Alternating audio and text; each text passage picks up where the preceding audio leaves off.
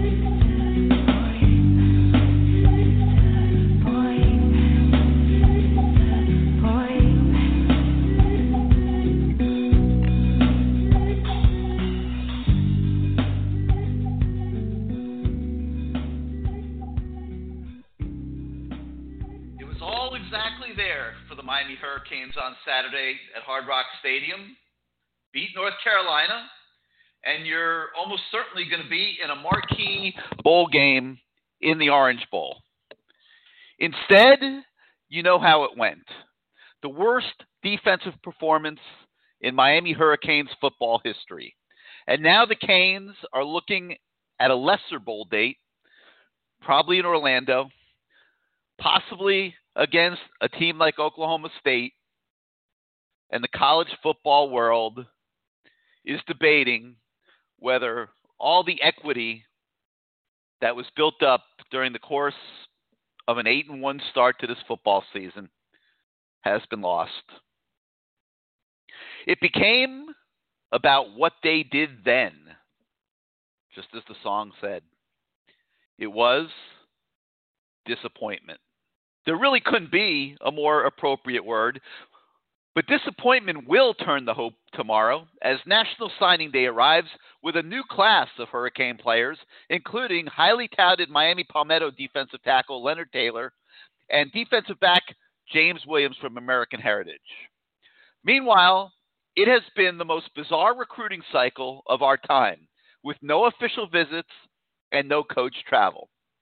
But Miami took advantage of the coronavirus situation and appears to have locked in most of the top talent in South Florida, barring any late drama tomorrow morning. The class could form a good nucleus for Manny Diaz as he continues striving to establish himself as a head coach. We will preview that signing class tonight in the 10 o'clock hour with the Dean of South Florida High School Football, Mr. Larry Bluestein. He'll be joining me, and we will talk about all of the recruits that are expected to become Miami Hurricanes tomorrow. Before then, we will try to decipher what went wrong in the North Carolina game as we begin this new edition of CaneSport Live, presented tonight by JFQ Lending, your full-service mortgage provider, licensed in more than 40 states. Hello again, everybody. I'm Gary Ferman, the publisher of CaneSport.com, and we welcome you once again to CaneSport Live, what is sure to be an animated edition tonight as we slice and dice everything that came before us on Saturday. As always, this is your show.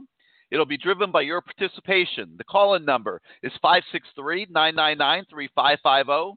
That's 563-999-3550. More than 100 open phone lines, plenty of room for everybody to call in and participate. You know the drill by now. You want to come on the show, you hit the number 1 on your keypad. That puts you in the queue, and we bring you on the show in the order that you land in the queue. We once again ask the subscribers at CaneSport.com to post the topics and questions that they would like to hear discussed on tonight's show, and we will address those as we move along here in the first couple hours. Try to make sure we move through them so that we can spend most of the last hour talking about recruiting. All right, so there's 2 particular hot buttons that we need to address right from the start here. Many of you have been shouting out loud for massive changes now on the defensive side of the organization in the wake of Saturday's historically poor performance. You want to see Blake Baker replaced as defensive coordinator. You want to see Manny Diaz bring in an entirely new philosophy and sideline himself as the defensive guru or voice of this program. Whether that's reality or not, we could talk about. But first, take a listen to what Manny said when we asked him about Blake Baker and the defensive staff. I mean, to me, look, I'll answer the question about staff really the same way I did a year ago, which is that, my feeling is that you wait for a season to end, you evaluate the season in its entirety, and then you do what's best to improve the football team, and it obviously worked for us a year ago, and I think, my job is to, again, get away from the emotion of results either in the super positive or in the super negative. We had a really bad result last weekend, and it doesn't hurt anybody more than it hurts Blake. And really, it's not just Blake; it's really the entire defensive staff. And it hurts me because obviously, defense is something that I've always taken pride in, and have never seen a day like this past Saturday. So right now, the focus is what we have to do is we have to rebuild. We have to rebuild it. We got to rebuild it for the bowl game. Whenever we find out where we're going and who we're playing, we got to put out a performance. Just remember, just 7 days ago, it was the exact opposite, right? I mean, 7 days ago, it might have been our best defensive performance of the year. Opposition certainly has something to say in that, but the extremes of how well we played one weekend to how poorly we played the other weekend. So my responsibility is to get it back on track as the head coach. And then Blake and our defensive staff right along in line to make sure that that's an outlier that we never see again.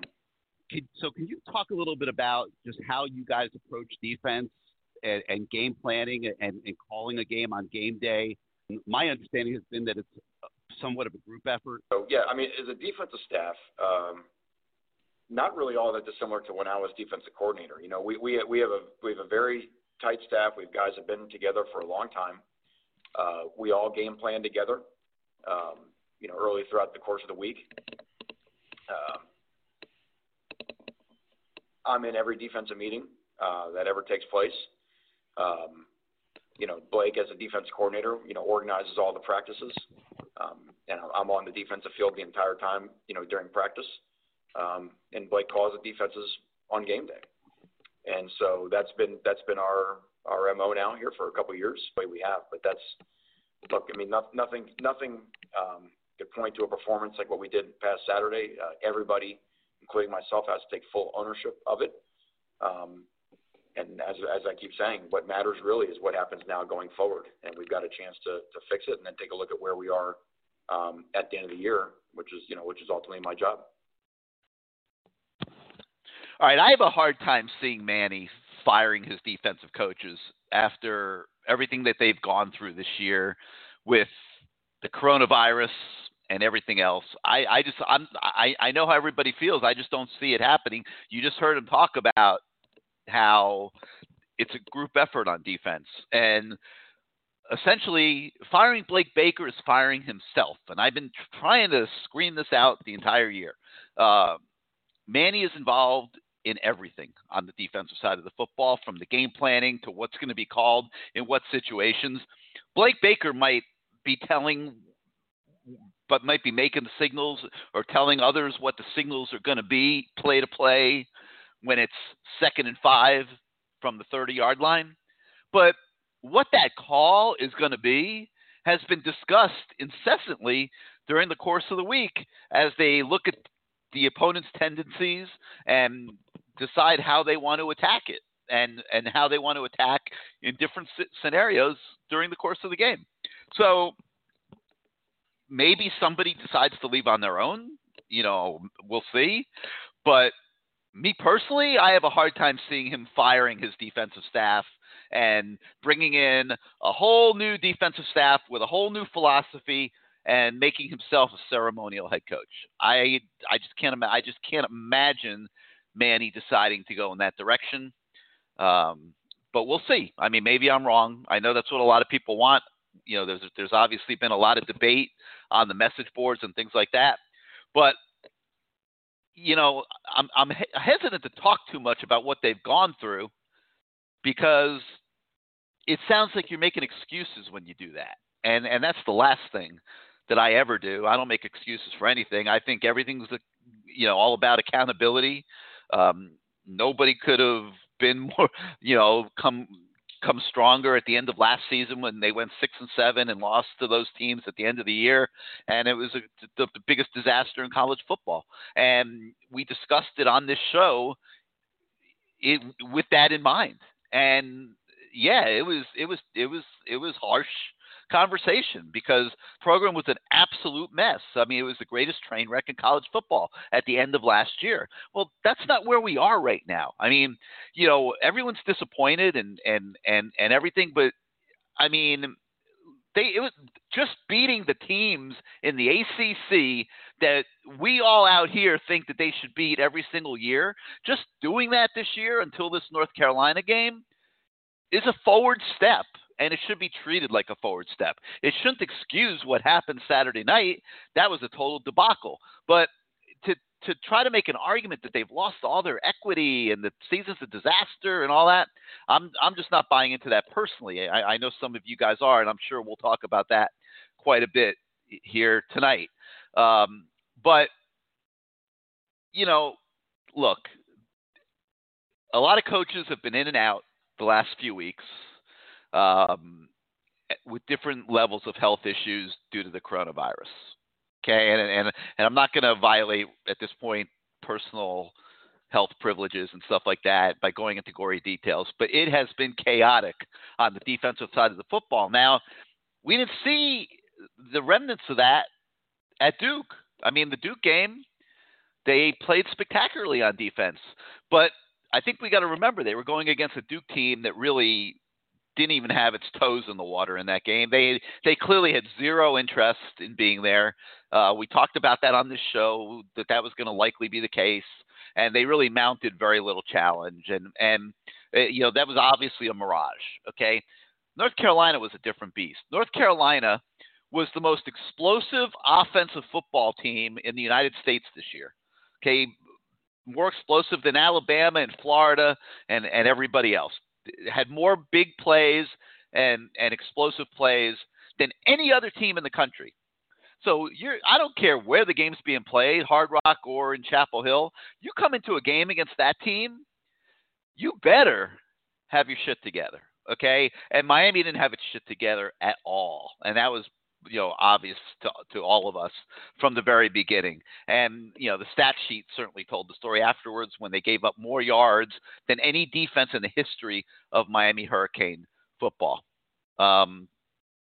So everything crash landed. They were woefully unprepared, and Carolina was stoked to take advantage of it. And, so we see a lot of schools out there making coaching changes, and, obviously a lot of people are thinking in that direction. But, how does a second-year head coach fire the offensive staff that he hired after year one and then come back in year two and do the same thing on the defensive side of the ball? So you're telling me you become a head coach, you hire a staff, and you're going to fire pretty much all 10 coaches in your first 24 months on the job? I mean, when do you ever see that happen? Like that would be a sad commentary that Manny would be making on himself and his ability to hire coaches. I don't see it happen. All right. And then you add the fact that this is Manny's defense, and it would be like firing himself. So I don't see that happening. So let's move on. And I'm sure we'll talk about that once we get to your calls. The next hot button is obviously D'Eriq King and the anxiety over whether he will decide to return in 2021. On face value, it would seem now is the time for King to go find out if he can make it in the National Football League.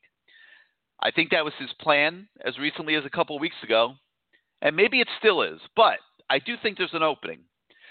The new name, image, likeness rule that almost certainly is coming into effect in January might be an opening for the Hurricanes to pull together a consortium of local businesses who will pay King for endorsements that would allow him to make enough money to make it worthwhile for him to stay and be a Miami Hurricane one more year. We'll see how that goes. I think it's going to be a great test of this new system and how impactful it might or might not be. Because let's face it, if you're a local business and you're looking for somebody to represent your car dealership or something, I mean, who that's coming back on next year's team would you look to do that? Assuming that the Phillip, even if Jalen Phillips and Quincy Roche come back, I mean, you're gonna hire Quincy Roche to help you sell cars. To me, the guy that's positioned right now to do that is D'Eriq King, and I think that this is going to be a great test of how impactful the name, image, likeness thing is going to be. And I know Manny has a great vision for that, and we talked to him about the return of D'Eriq King and about the endorsement aspect of it. This is what he said. I don't think D'Eriq has ever been in the same offensive system 2 years in a row. And so just to be able to come back and have the continuity of staff and the players around him would be of immense benefit. And then really all you have to do is look at North Carolina on offense. Year two in a system that's not really dissimilar to ours in some ways. And if you look at the numbers from last year to this year, they're different, and just the repetition and getting comfortable in doing it, and then the chemistry and all the things we missed out on by losing half of March, April, May, in June. And not even be able to throw 7-on-7 in the summer, So there's so much more, to be accomplished, I think, with our offensive personnel, and I think they feel that. With the name, image, likeness coming into play most likely in January, does that become a factor in maybe trying to get him to come back next year? Possibly, people in the community rallying together and getting him involved in endorsements, things like that might make it more appealing for him to wait a year to go try to take his shot in the National Football League? I would hope so. I would hope that name, image, and likeness, when that gets voted in January and implemented there afterwards, I would hope that would help a lot of our young men, starting with D'Eriq. But I think that's a great opportunity for our community, with South Florida, with all the commerce and, and the size of our economy down here compared to, some of the programs that we have to compete against. I think that could be a boon for Miami Hurricanes football and a chance for us to really rally around our players and in a proper and allowable way for those guys to be able to maximize their brand, and especially whether it's D'Eriq being the brand of being the our starting quarterback, especially if he comes back next year, a year from now, and where he would rank in terms of returning quarterbacks in the country. So yeah, I mean, I don't know that that'll be the one thing that anyone says, here's why I'm returning, but it certainly can't hurt. And we're going into a new era of college football, not just with that, but with some other rules. But that's one I think we've got to take advantage of down here in South Florida. All right, so much to talk about. Let's get right out to your calls. The number 563-999-3550, 563-999-3550. You hit the number 1 on your keypad if you want to come on the show. We're going to begin tonight, looks like in the 870, where I believe that's Lemuel. I don't know how the heck he got in the number 1 spot. I think this is a first. But Lemuel, welcome back to CaneSport Live. How you doing this evening? What's up? It's actually the second. It is? Okay. So how you doing? What you got? What's on your mind? All right, so I want to start off saying this before I start ripping people. Manny Diaz should, of course, be head coach. He should be the head coach. 82 is a great job. After you had a year 6 and 7, of course, the last game didn't go how it goes. Of course, I see some weaknesses, but 8-2, that's progress. That's where we are. That's what type of talent we got. But I do want to address something that we always say, and I think me and you have debated this before, Gary. Where you say, man, firing Blaker would be like firing himself. Okay, so fire him. Get another defense coordinator. It was a guy named Dabo Swinney that was the offensive coordinator at Clemson in 2008, and he was also interim head coach. Offense sucked. Are you sure he was the coordinator? Are you sure about that? Yes, I'd have to double check that. He was the offensive coordinator, and then became the interim coach because they fired Bowden in the season in 2008. So he ended up being the interim coach. That he went like 4-2 or 4-3, and then the next year he became full-time head coach. So the next year they won 9 games his first full year, and then the next year after that they were 6 and 7, and the offense was horrible. And I remember him in the interview. Hey, the next year, you ain't going to say our offense is horrible no more. He went and he hired the guy that's the Auburn offense, Chad Morris. He went and hired Morris, and rest is history. Now, you have to remember this. After he hired Chad Morris, I think that's won 10 games that next year, and their defense got beat by West Virginia. West Virginia put 70 on them in the bowl game. He fired the defensive coordinator. Let me stop you for 1 second, Lemuel. All right, I'm looking at Dabo's resume right now. All right, I'm looking at it too. He was not the offensive coordinator. Well, he was that last year when he became the interim head coach. Exactly. Yeah, but he was not a long term. This is not. You're talking in Manny Diaz. You're talking a 20-year defensive coordinator. Okay, Dabo wasn't a 20-year offensive coordinator, Lemuel. He'd been the offensive coordinator for that was his first season ever as a coordinator. It's not apples to apples, man. Okay. Yes. Okay, Gary. How many years was the offensive coordinator with LSU being an offensive coordinator? How many years was he offensive coordinator in his resume? That was his first year being the offensive coordinator at LSU, correct? Who are you talking about? Okay, so I don't know who you're talking about. That was Joe Brady. I believe you're correct, and he wasn't even the offensive coordinator by himself. He was the passing. I believe he's the passing game coordinator. Exactly. So the years, I don't care. I'm talking about results.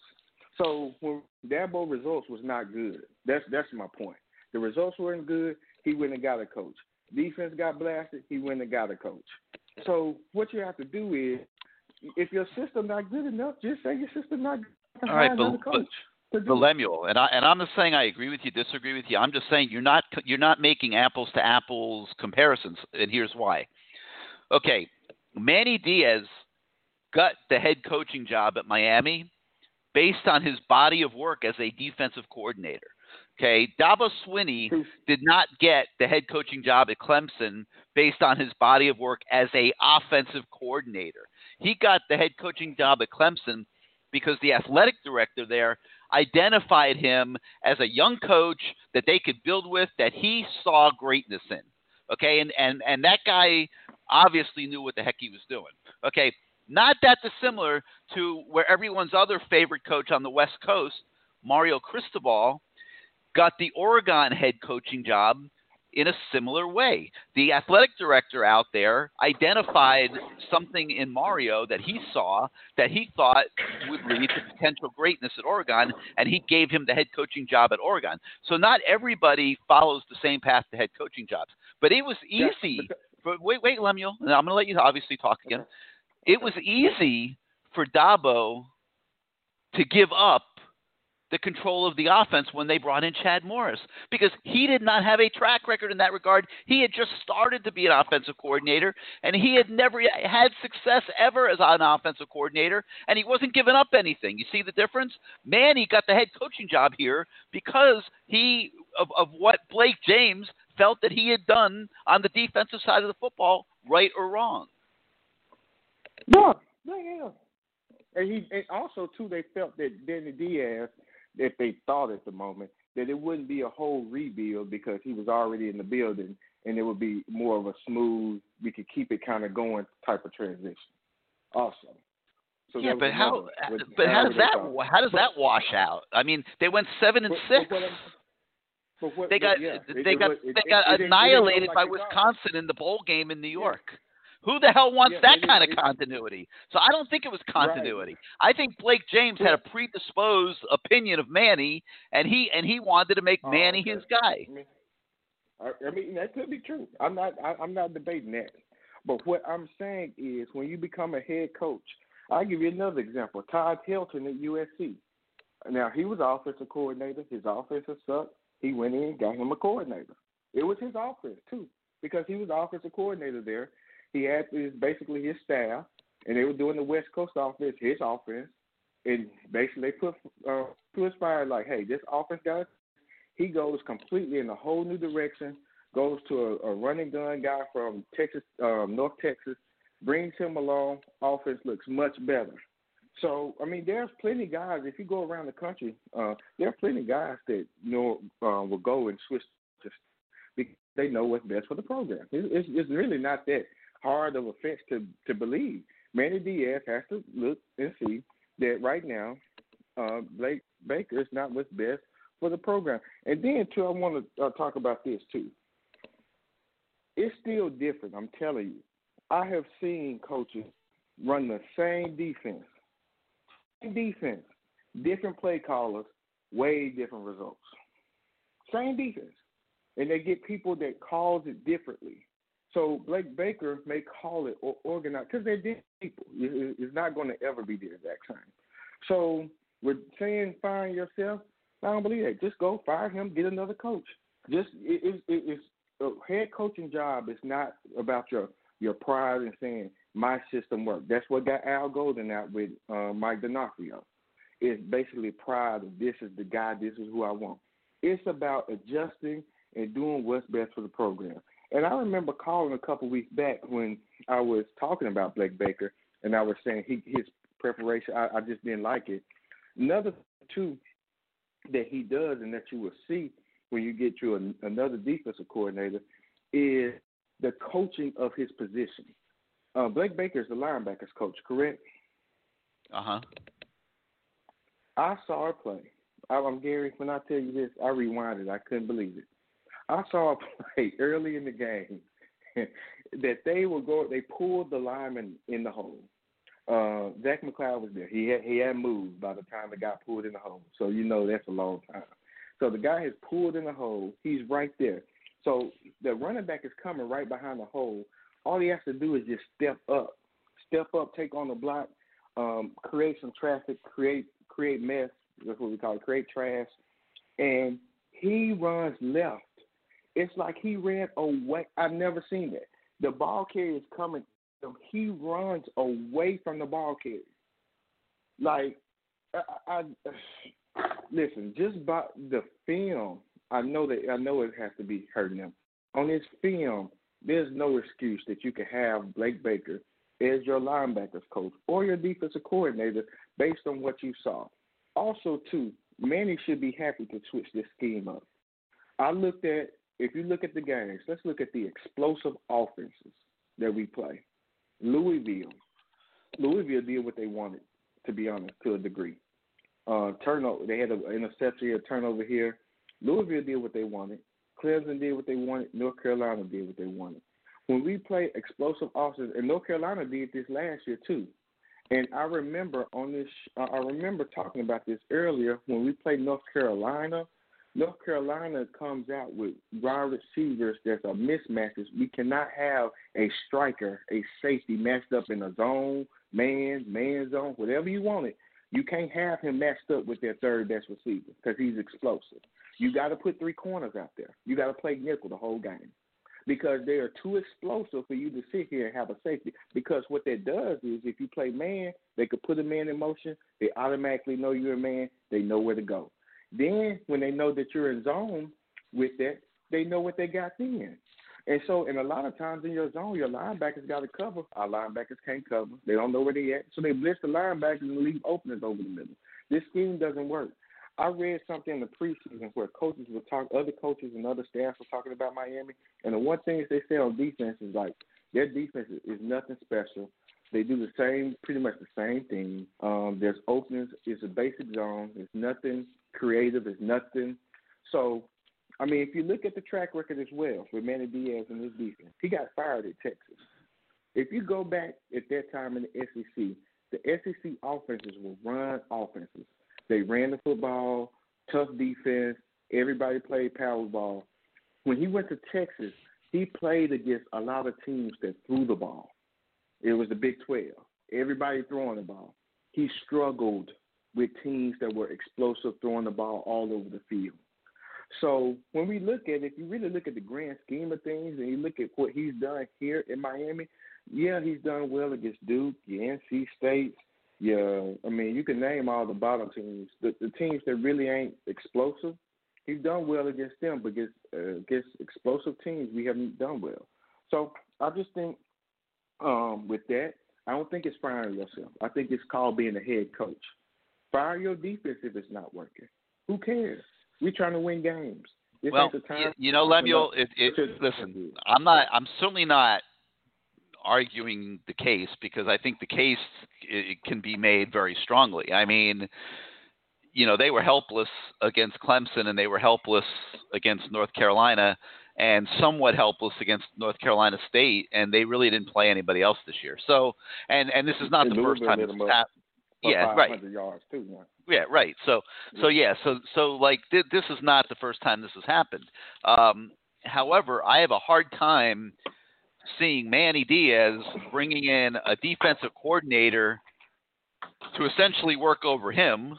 And I have a hard time seeing an elite defensive coordinator coming here to work under Manny. I don't think it's going to happen. I'm just being honest. I hope, I'm not going to say I hope I'm wrong, right. Or come down on that side of it. I'm just saying that, I think these guys are a team. I think they work together as a team. I think that they're all friends. They get along very well together.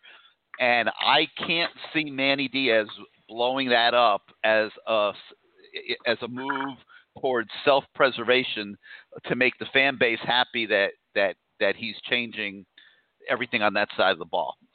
He did it with the offense last year. I think it worked out fairly well, but I'll be very surprised if he does it. I mean, I could see where it would be on the table. I'll be surprised if he does it. All right, what else you got for us tonight? And then on the Derek King thing, I really haven't been abreast of that. But do you think, I'll ask you this question, yes I do. Do you think Derek King is even a 4th round quarterback pick? 3rd round, certainly not 1st round based on, projections. Where do you think, if let's say he leaves, where does he go? I think he goes late. I think he's like 5th, 6th round maybe. I think he goes to a team that either wants a guy that can give them a change of pace sometimes, or a team like Arizona or Baltimore that is running that style of offense with that style of quarterback, and he becomes a natural fit as a 2nd or 3rd teamer. That's what makes sense to me. I think that there's a decent chance he would get drafted. But I think that the case that's being made to him is, Derek, you still have upside. You know, you can continue to get better. You can come back here for a year. You can have endorsements, so you'll have money in your pocket, and then a year from now, then go try the National Football League. We think that another year in this offense, you will be better. So, you know, those are going to be the contrasting things. There'll be agents telling him come out. The Miami coaches will be telling him come back, and he'll have to make a decision with his family on what's best for him. Well, All right, Lemuel? Well, there's limited. You got recruiting last hour. Have a good one. You guys stay safe. All right, man. Thank you for getting us started tonight. 563-999-3550. 563-999-3550. You hit the 1 on your keypad if you want to come on the show. Let's go now to the 786. You're live on CaneSport Live. Gary, my friend, how are you? Doing good. How you doing tonight? Everything? Hanging in there. Still in a little bit of shock, to be quite honest. You know, I talked last time, last week on the show, I mentioned that this would be his biggest test. To be able to take an explosive offense like this with great personnel and to be able to contain it, but most importantly, to be able to take away their biggest strength. And I mentioned that Mac would be doing the same thing against us, and what Mac did was pretty much hit our biggest weakness on defense, which is our second and third level, which we've talked about many weeks in a row now. And if you go back to that Louisville game, other than that game, there really hasn't been an opponent that's really gone out to get some counters, to get some RPO with counters, to extend it, to split it. And we were really exposed with our lack of talent at the second and third level. But in particular, when you look at what we've had to go through, I'm not making excuses. I'm not going to make an excuse, but I am going to be honest with people. The second level of contributors at the linebacker, even in the secondary, you're short on numbers to begin with. You're short on experienced players returning. What you have is a bunch of young guys with very, very little spring time. This is not a very easy defense to run. It takes a little bit of time to get used to it. You've got to have a great football IQ, or at least be able to read and anticipate and go with what you anticipate and what your instincts take over.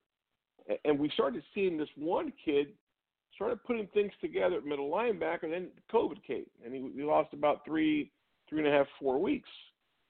So when you look at what we had to go through and not having that next guy behind you being able to take your job, and I hate to bring up kids' names because that's not fair to them, but McLeod and Jennings were just totally abused. There's no other way of saying it but just to say it.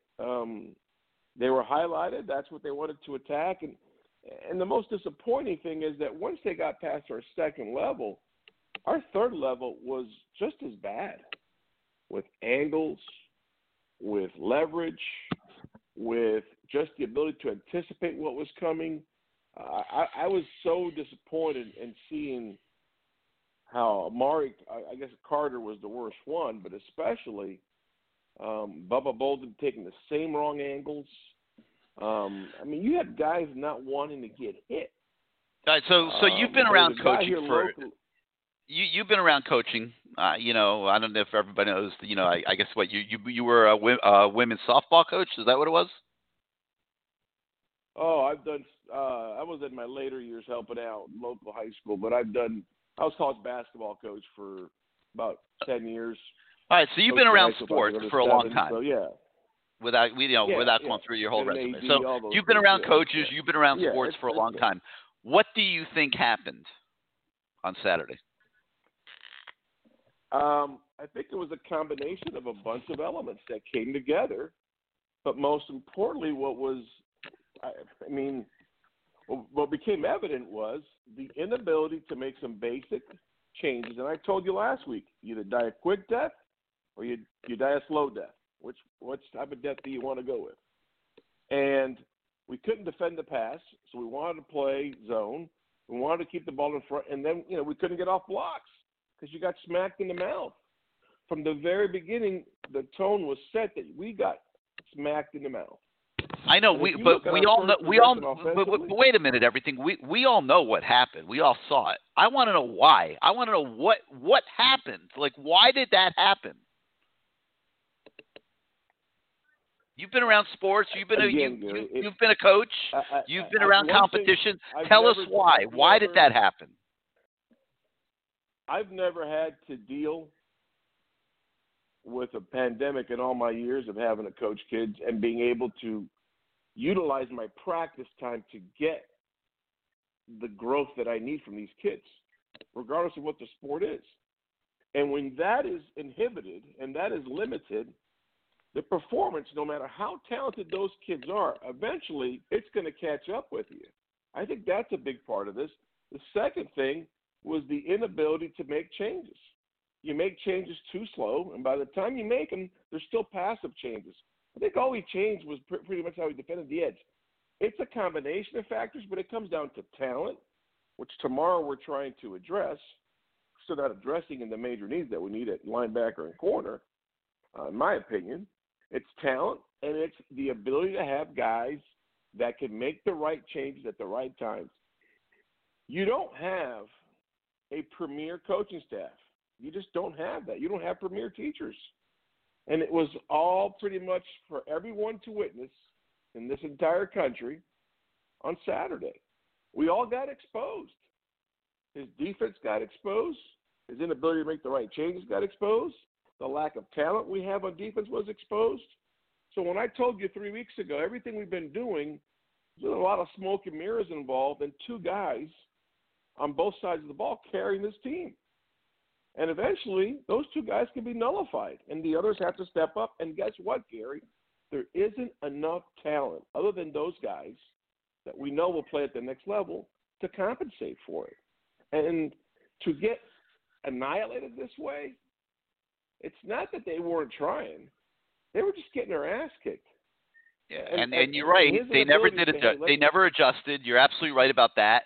And the other thing that really hurt them, I thought, was there were 3 third or fourth down and short yardage plays by the offense at a time when the team needed the offense to get into a shootout. They needed to be able to keep pace. And on third down, and I think the first one was 3rd and 4, the second one was 3rd and 2, and the third one was 4 and 2. And each of those 3 times, Rhett Lashley, who I think has had a phenomenal year, so don't take this like I'm criticizing Rhett Lashley, but in these sequences, he called 3 identical RPO run plays that went right up the middle with Cam Harris, and all 3 of them got stuffed.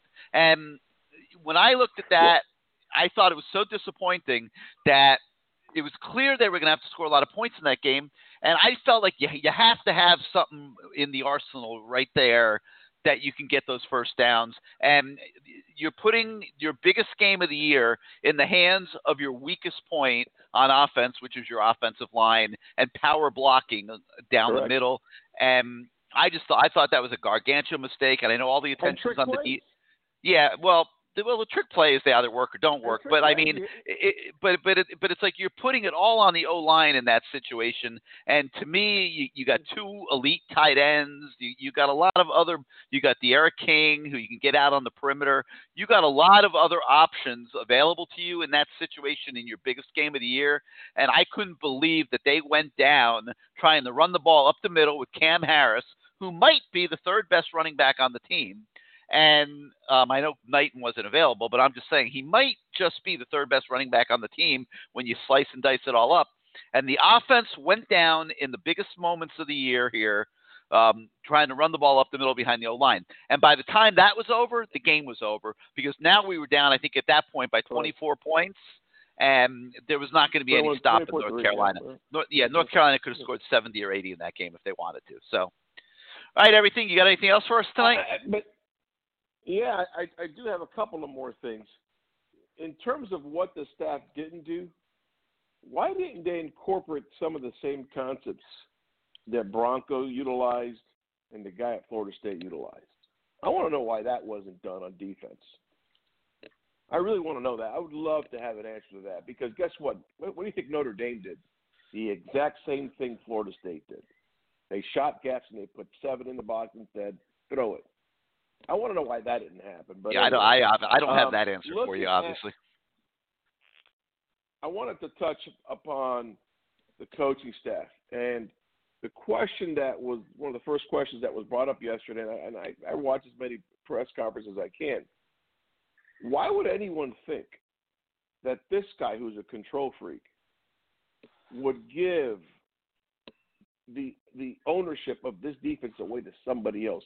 This is the I don't think he would. I just said that. Yeah, I agree with you. Control of. He's not. So for anybody on here to say, well, he's going to fire, he's not firing himself. He's Correct. not going to fire somebody that's pretty much his sidekick. He's not going to fire anybody. If there's anybody that's going to go on the staff that hasn't produced recruiting-wise, it's going to be Mike Rump. And I don't think he's going to fire him, but I think, as I was told 2 years ago when he had a chance to go to San Fran, you might want to really look at going with the next opportunity you get from the league, whether it's the internship program, the minority program, whatever it is. Mike's a sharp guy. He's a great teacher. He's not about sucking some kid and making him feel all great and kissing her ass. That's not him. Never going to be him. Never will be him. He's a grown man. He deals with grown men. That's how he coached high school. That's how he coached these kids when they were little in Pee-wee football. The guy is an all-business type of teacher. He's not into the extra. That's not him. And that's what really pissed off Christian Williams. Wasn't the same guy who recruited me. One of the first things he said. Well, guess what? That's just the way the guy is. So Manny better go ahead and find a way to get T-Rob in here. The guy understands the defense because he's a very solid. He was a co-defensive coordinator at one point with Muschamp. The guy knows his crap. Yeah, I understand, but you think he's coming here to not be a coordinator? I think you need to pay him as much as you can to get him because that guy is going to get you what you need, which is called the Jimmies and the Joes. Because guess what, Gary? If we had better Jimmies and Joes, I'm not saying we win this past Saturday, but it ain't like what we just witnessed. It's not that bad. I agree with you on that. I've been talking about recruiting deficiencies for many, many years. All right, everything. Got to let you go. Thank you, as always, for your opinions and being part of the show. We'll talk to you next time. Gary. All right, now I'm going to go to a guy that, I'm looking for answers, okay? We all watch the game, okay? Every one of us who's on this show tonight, listening, myself, we watched the game. We know what happened. I want to know why it happened. And I'm going now to a guy that always has the damn answers, and that's our CaneSport managing editor, Mr. Matt Shodell. Matt, how you doing this evening? Hey, what's happening? Tell us what the hell happened on Saturday. Oh, I know exactly what happened. They lost really badly. Why? Manny Diaz, literally, we asked him that question, and his answer was, I don't know. And then he started talking about they were emotionally deficient. I mean, if the coaches don't know, and we're not allowed to practice or even on the campus with COVID, how are we supposed to even answer that? All we can do is look at what happened on the field. And, I mean, you can run through 10 different excuses, but at the end of the day, it just looked like one of those individual teams that just stopped playing together and just really fell apart completely. I mean, they were the healthiest they've been. It was almost like, it's weird. Like with Jim Larrañaga's team, right? A lot of times when they only have 6 or 7 players available, they seem to play better than when they have 10 players available. And for almost every game this year, it seemed like every guy was so focused in because, oh my God, nobody's behind me on the depth chart because they're all sick with COVID. I got to step up. And then finally, almost the whole team's available, and it's like they just took their foot off the gas. But, to me, you blame the coaches, you blame the players. There's just you can blame everybody in this one. This was just I've seen coaches get fired for games like this, but obviously because they were only had one loss going into it, there won't be firings because of this. But like this reminds me of some of these games in the past where you've just seen Randy Shannon fired after a game, or just the volume turned up on Al Golden after a game. The Al Golden Clemson game, yeah. Yeah, like it's just it was like that, and like there's only been a couple of games where I'm just like I can't watch this, and the Orange Bowl finale and the Clemson game and this one, that's it. And like there's been 3, and I've been covering this team for 25 plus years, so like that's how uncommon this ugly a game is, and I don't understand how a team this good could be that bad when they said practice went great. And it's one of these unknowns that just keeps happening with this team. And it doesn't seem to matter if Mark Richt's the coach or Al Golden's the coach or now Manny Diaz is the coach. It keeps happening at least once a year, and I don't understand it. It's almost unfathomable. I think in this case, preparation caught. That team was not prepared Saturday, and I think it caught up to them. They shouldn't say it was a great week of practice. Every player that we talked to, every coach said, the practice was great all week. How can that be? Yeah, whatever. But yeah, I mean, they had a great week of practice, and they got to the stadium on Saturday, and nobody had a clue what to do. I don't buy that bullshit. Listen, this is not making excuses. They had coaches coming and going for a month. Okay, Manny had coronavirus, Blake Baker, Bonda, everyone, pretty much almost every one of them, Stroud, every one of them had coronavirus at some point, and they had coaches coming and going for a month. Okay, you got GAs trying to fill in for them, coaching during, they ended up taking a couple weeks off. The whole thing was utter chaos. Okay. Now everything could have been perfect, and I think North Carolina beats them going away. So this is certainly not an excuse.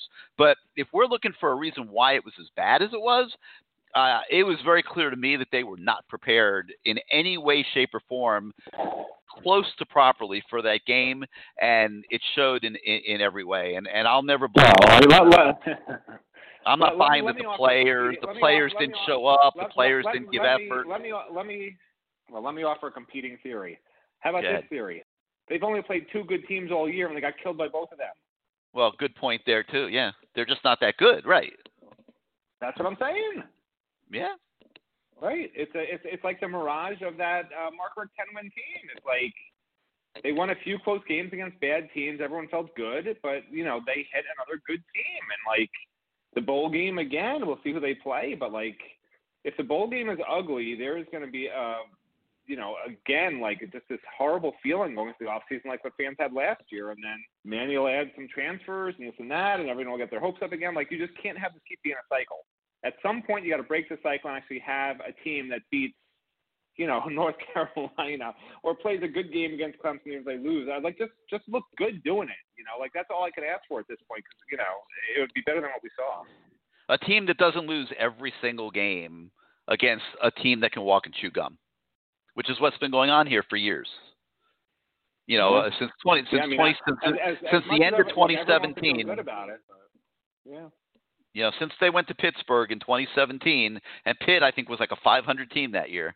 Ever since they went to Pitt, and they had that big Thanksgiving dinner, and then played a Friday game against Pitt and didn't show up, from that day forward, it's been like this every time they play anybody any good. And it's obviously very distressing for the Canes Nation. But, all right, so can this team, Matt, get up for a bowl game after this? I think that's a great question. We saw what happened last year. It's very concerning. I mean, if you get some guys opting out and just, a lot of turmoil on the team, which could happen. I don't know if it will.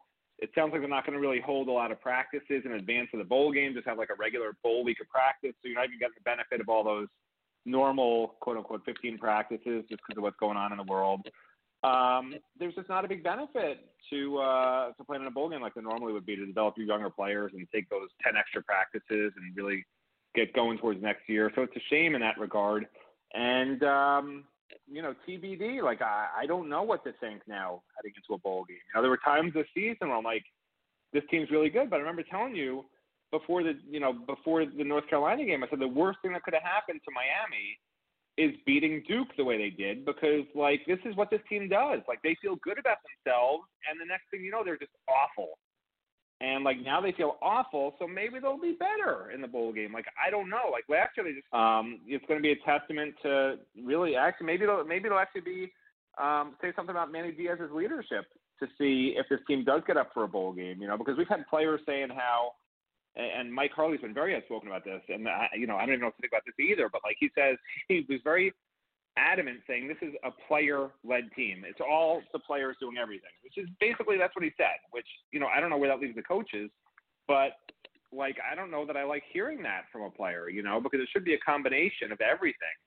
And I guess Mike's point was in the past the players haven't been leaders, and he wants to stress that now that's the case.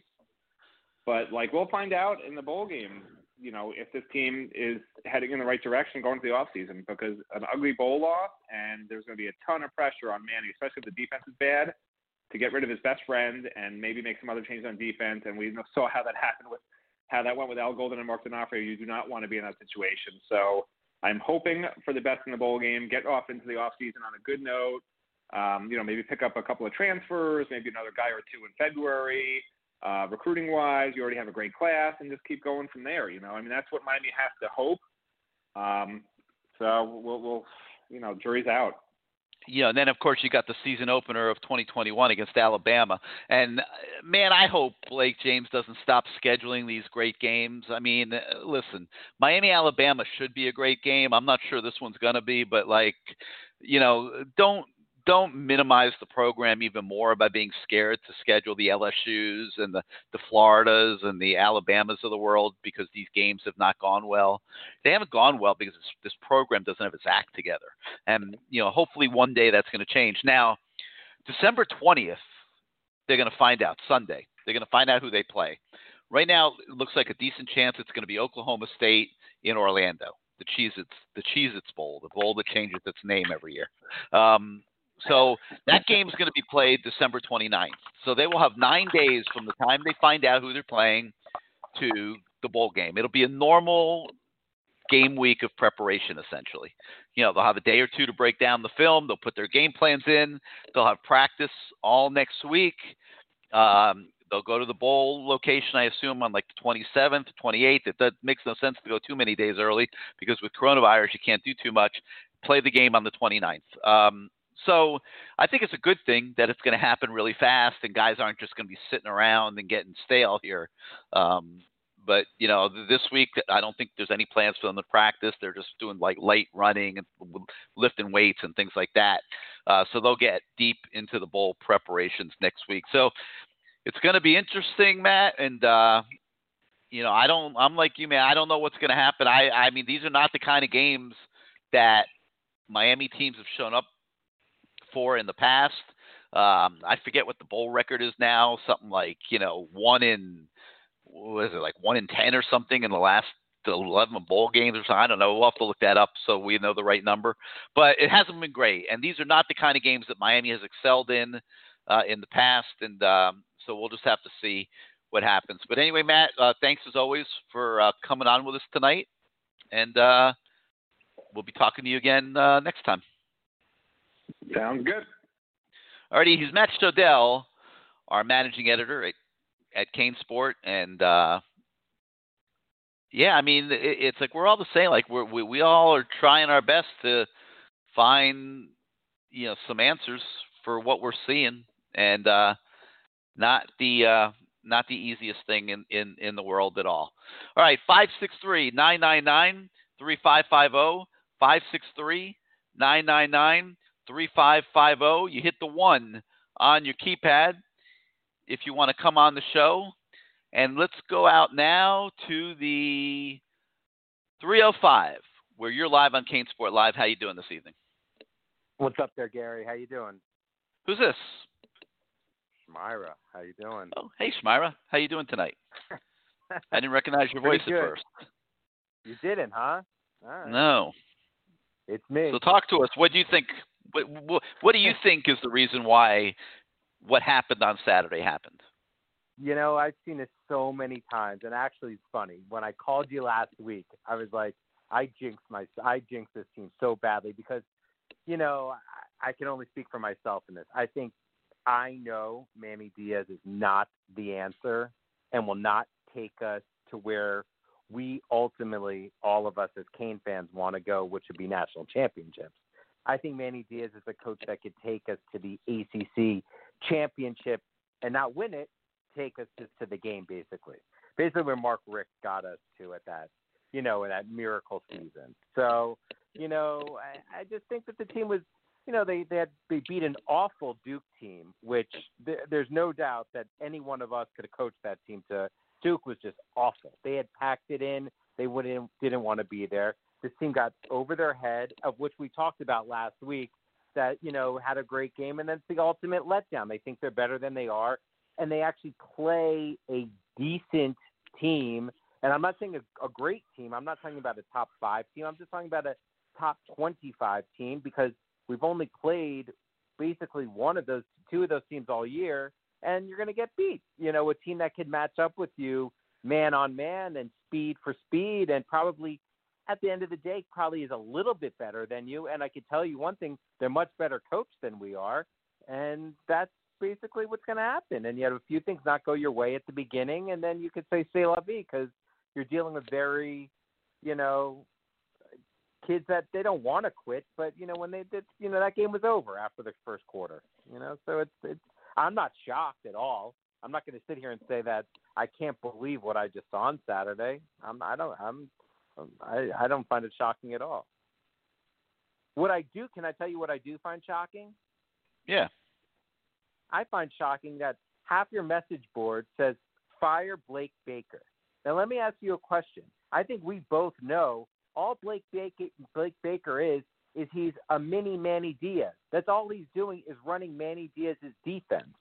So well, I keep saying that. Day, if you're, I missed the beginning. I keep saying that to everybody. I agree. I mean, what are you guys saying? Fire Blake Baker. When you fire Blake Baker, fire everyone. Fire Manny Diaz. He's running Manny Diaz's defense. So what do you say? I mean, the guy's running your CEO's defense. And then my point, what I wanted to make was, I said there are coordinators, and there's a Muschamp, there's Manny Diaz, by the way, I'm giving Manny Diaz too much credit, because Muschamp is actually much more accomplished than Manny Diaz, and we all know, for myself, from day one, we know that Manny Diaz was gifted this job, so it's not his fault that he might not be successful, and that we're basically hiring a guy that's learning on the job.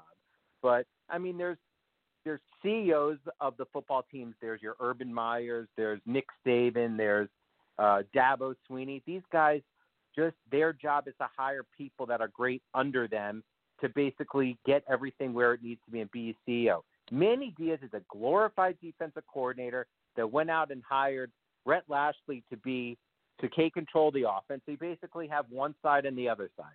So you're not talking. Manny Diaz is not a great CEO. Yes, he did things in the offseason this year to make this team patch things up on, the kicking game, and bring in a few grad transfers here and there to make things look a little bit better, so we're not awful. But I mean, we all know that this is just not a fluke, but it's just basically there are a few, fumbles or turnovers here or there, just being a 6-4 team, or instead they're 8-2, whatever it might be. So I mean, this team is totally a farce, and I can tell you what's going to happen in the bowl game. Half these kids have their left foot out the door. I mean, I don't know. Do you remember? I mean, obviously you remember when Butch Davis had that year where we got screwed and we didn't go to, we didn't make it to the national championship game. And this is, when we lost to Washington at the beginning of the year. And then we were built. And then I believe that year, who did we play? Is that the year we played the Gators in New Orleans? I believe it was. Yeah.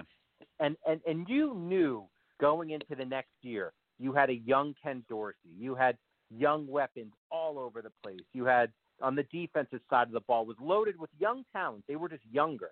And you knew that this team was going to get better. This year, you got Phillips is halfway out the door. Who knows what King's going to do? Half these kids that should not even consider going to the NFL are already halfway out the door. What's that? Mike Hartley's coming back to the field because it was his last day at Hard Rock Stadium. I don't know where he's going so fast, but that's for another. Cam Harris, what's he going to do? He's the third best running back anyway. But I'm just saying these guys are just halfway out the door anyway, so they're probably going to lay an egg. And I've been to that game in Orlando. 6 times and saw Miami get blown out every freaking time. And I still remember Teddy Bridgewater lighting them No, up. I think we beat West Virginia there once. Oh, sorry. That was at the one time in 18 I think that was years. wasn't that Mark Richt's first year, right? Didn't we beat West Virginia there? Think, Yeah. Yeah, and Njoku actually, he looked good. I saw Washington run us over Wisconsin run us, kill us there a few times. I think Louisville got us. Louisville killed us, yeah. I think Manny knows a lot of these kids aren't going to want to play. He told everybody just let the dust settle for a couple of days, and then we'll address all that, But we'll see. But I agree. I hesitate. I kind of cringe when I don't know if it was you or everything. I think it might have been everything. But talking about judging the defense based on the bowl game and whether you keep Blake Baker or not based on what happens at the bowl game. I don't know that you want to do that. I think the chances that this team shows up invested in that bowl game is very slim. Let's get fired up. Let's go to Orlando and let's beat the crap out of the Oklahoma State Cowboys. Yeah, I could see that. We'll see. Yeah, we'll see if Manny can pull that off. Maybe nothing will ever make up for North Carolina, but you agree. What are we building for next year? What are we looking forward to next year? I mean, like I said, I don't know. Maybe King comes back, and yes, he comes back. But you got to get King to come back, and you got to make it to Charlotte, man. It's, in my opinion, I don't. How many years do you go on like this? I mean, this could go on like this forever. Like this is going to be now 19 years now that you're just going to be another middle of the pack ACC team. I mean, I don't know. I mean, I would like Blake James to figure out what's the plan, So we'll see. All right, Schmeier, you got anything else? Yeah, no. One other point. But can you imagine that he had his chance to hire any coach he wanted? Anybody walked away.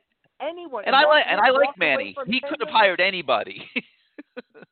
And didn't even do an interview. Like it is such unbelievable malpractice. It's unbelievable. Gary, I remember texting you that I saw that news come out. It was a Sunday night around 7:30, 8 o'clock. I go, I cannot believe what my eyes are seeing. You got the biggest gift of basically starting over, and this is what it's unbelievable. This is my last point. Can you explain what exactly does Ed Reed do with this team, or what does he do exactly? Or is it, Schmeier, I don't think that played out the way it was intended to this year because of coronavirus. I'm not sure he was there every single week. I think everything was just in such topsy-turvy. I can't answer what he did. I guess he mentored some kids from time to time. I think he tried to be a sounding board for Manny. I mean, he was the guy that would be the last guy in the room after a game that Manny would sit down and get his opinions on what had happened. I don't know. How much they listen to him or don't listen to him on defense and how to do things or whatever. I don't know. I wouldn't make too big a deal about him being there in one way or the other right now. No, I consider it almost a zero because I can tell you if he had anything to do, and I'm not saying that he had coach. I know he's not coaching, but the safety play has been abominable. I mean, these kids from one being a bonehead, they can't make a tackle. I mean, Bubba Bolden has done nothing but regress. I mean, no one's gotten better. And by the way, this is the last one, and then I'll let you get to someone else. I mean, Manny Diaz is in charge of the defense. Every player on that defense he recruited. All these stiffs that they roll out there, and I'm not counting the grad transfers. I'm talking about the ones that he found in high school. They're all stiff. There's none of those guys have gotten any better. None of those guys are impact players. Garvin Hall, Amari Carter, any of the DBs, any of the guys on the defensive line. I mean, maybe Silvera's gotten better. The linebacker play is pathetic. Those are all his guys. When do you take a look and say, these are my guys? I mean, they're all average to below average players. So, I mean, here's looking at you, I guess. That's on him. But 100%. And he's getting a fair shake. Like he's going to go to year 3 now, and I do think they made a little improvement this year. They upgraded the personnel, they upgraded the coaching on the offensive side, and they got better results out of it. Now let's see what they can do next year. All right, Schmeier, Great as All always right, to talk got to it, you. Gary. Thank you for being part of the show. All right. Have a good one. You got it. 563-999-3550, 563-999-3550. All right, guys, here's the plan. It's 9:09. At 10 o'clock, ballpark, I'm scheduled to have Larry Bluestein join us, and he and I are going to break down the recruiting class. That's going to take a little bit of time, okay? We got a ton of guys on the board here, so I'm going to ask you to do this. Make your points, make them direct, make them strong, bring it, and let's move through the calls so that I can try to get pretty much everybody that's on hold right now on by the time we get to 10 o'clock. Hopefully that's a deal. Let's start in the 941 where you're live on CaneSport Live. Hi, Gary. It's Meister Kane here. You got it. We'll get to the What's point. up, Meister? How you doing this week, man? Hey, great. I'll go as quick as I can for you, okay? I know we got a lot of other callers waiting. You're asking what went wrong? Why did this happen? I think I can tell you. Football is 80% mental, 20% physical. If you are not mentally prepared, you're not going to physically, okay? I could tell they weren't mentally prepared. You know how? Body language. That's how I know. They choked in that game, dude. They choked on both sides of the ball. Other thing, too, Manny's not firing the defensive staff. I don't think anybody's going anywhere on the defensive side of the ball. The other thing, too, key linebackers are gone, like Shaq and Pinckney. Our linebackers are inexperienced. Secondary, too, Al Blades didn't play. Notre Dame, they had their shit together. Linebackers were attacking in the second half of the game. The first caller was mentioning what was going on. It's called football timing reaction. That's what the first caller was saying. Well, that's it, Gary. I'll let you go for now so you can get some other calls. All right? You have a great evening. Thanks for your input. All right. Your input, Rob. All right. All right, let's go to the 845. You're live on CaneSport Live. Yeah, Gary. I'll be Hey, quick what's up, Greg? also. How you doing this week? How you doing, bud? I'm doing great. Okay. Your boy Manny, the used car salesman. That's what he should do for a living because he can't coach. You said we can't get rid of a coach. Auburn just paid $21 million to get rid of a guy that got to a national title game and beat Alabama 3 times. But we can't get rid of many. Yeah.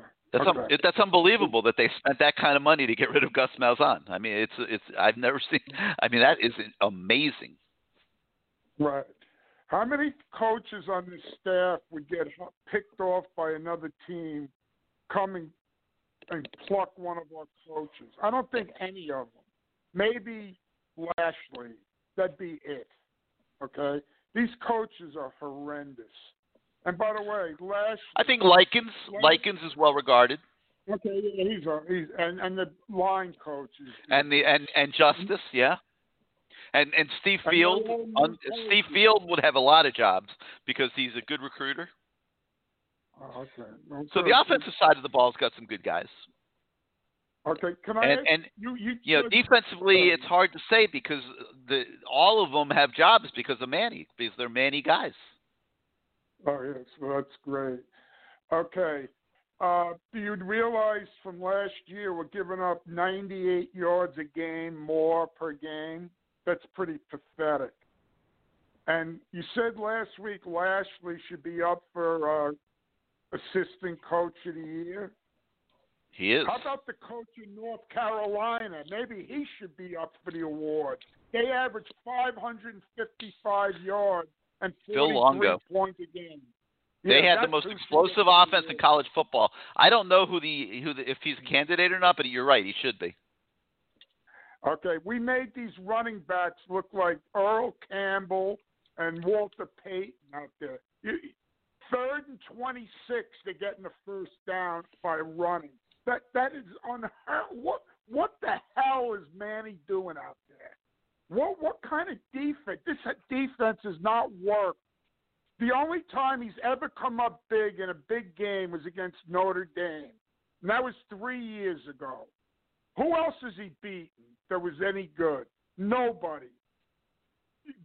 Suck it up. Hire somebody like you did on offense. Hey, by the way, Phil Longo of North Carolina, their offensive coordinator, he is one of the candidates for the Broyles Award. Well, he should win it. He should win it. Okay. This game next year against Bama, if we go into that game with Van Dyke or Garcia as our quarterback, that'd be grounds for a rest for Manny Diaz.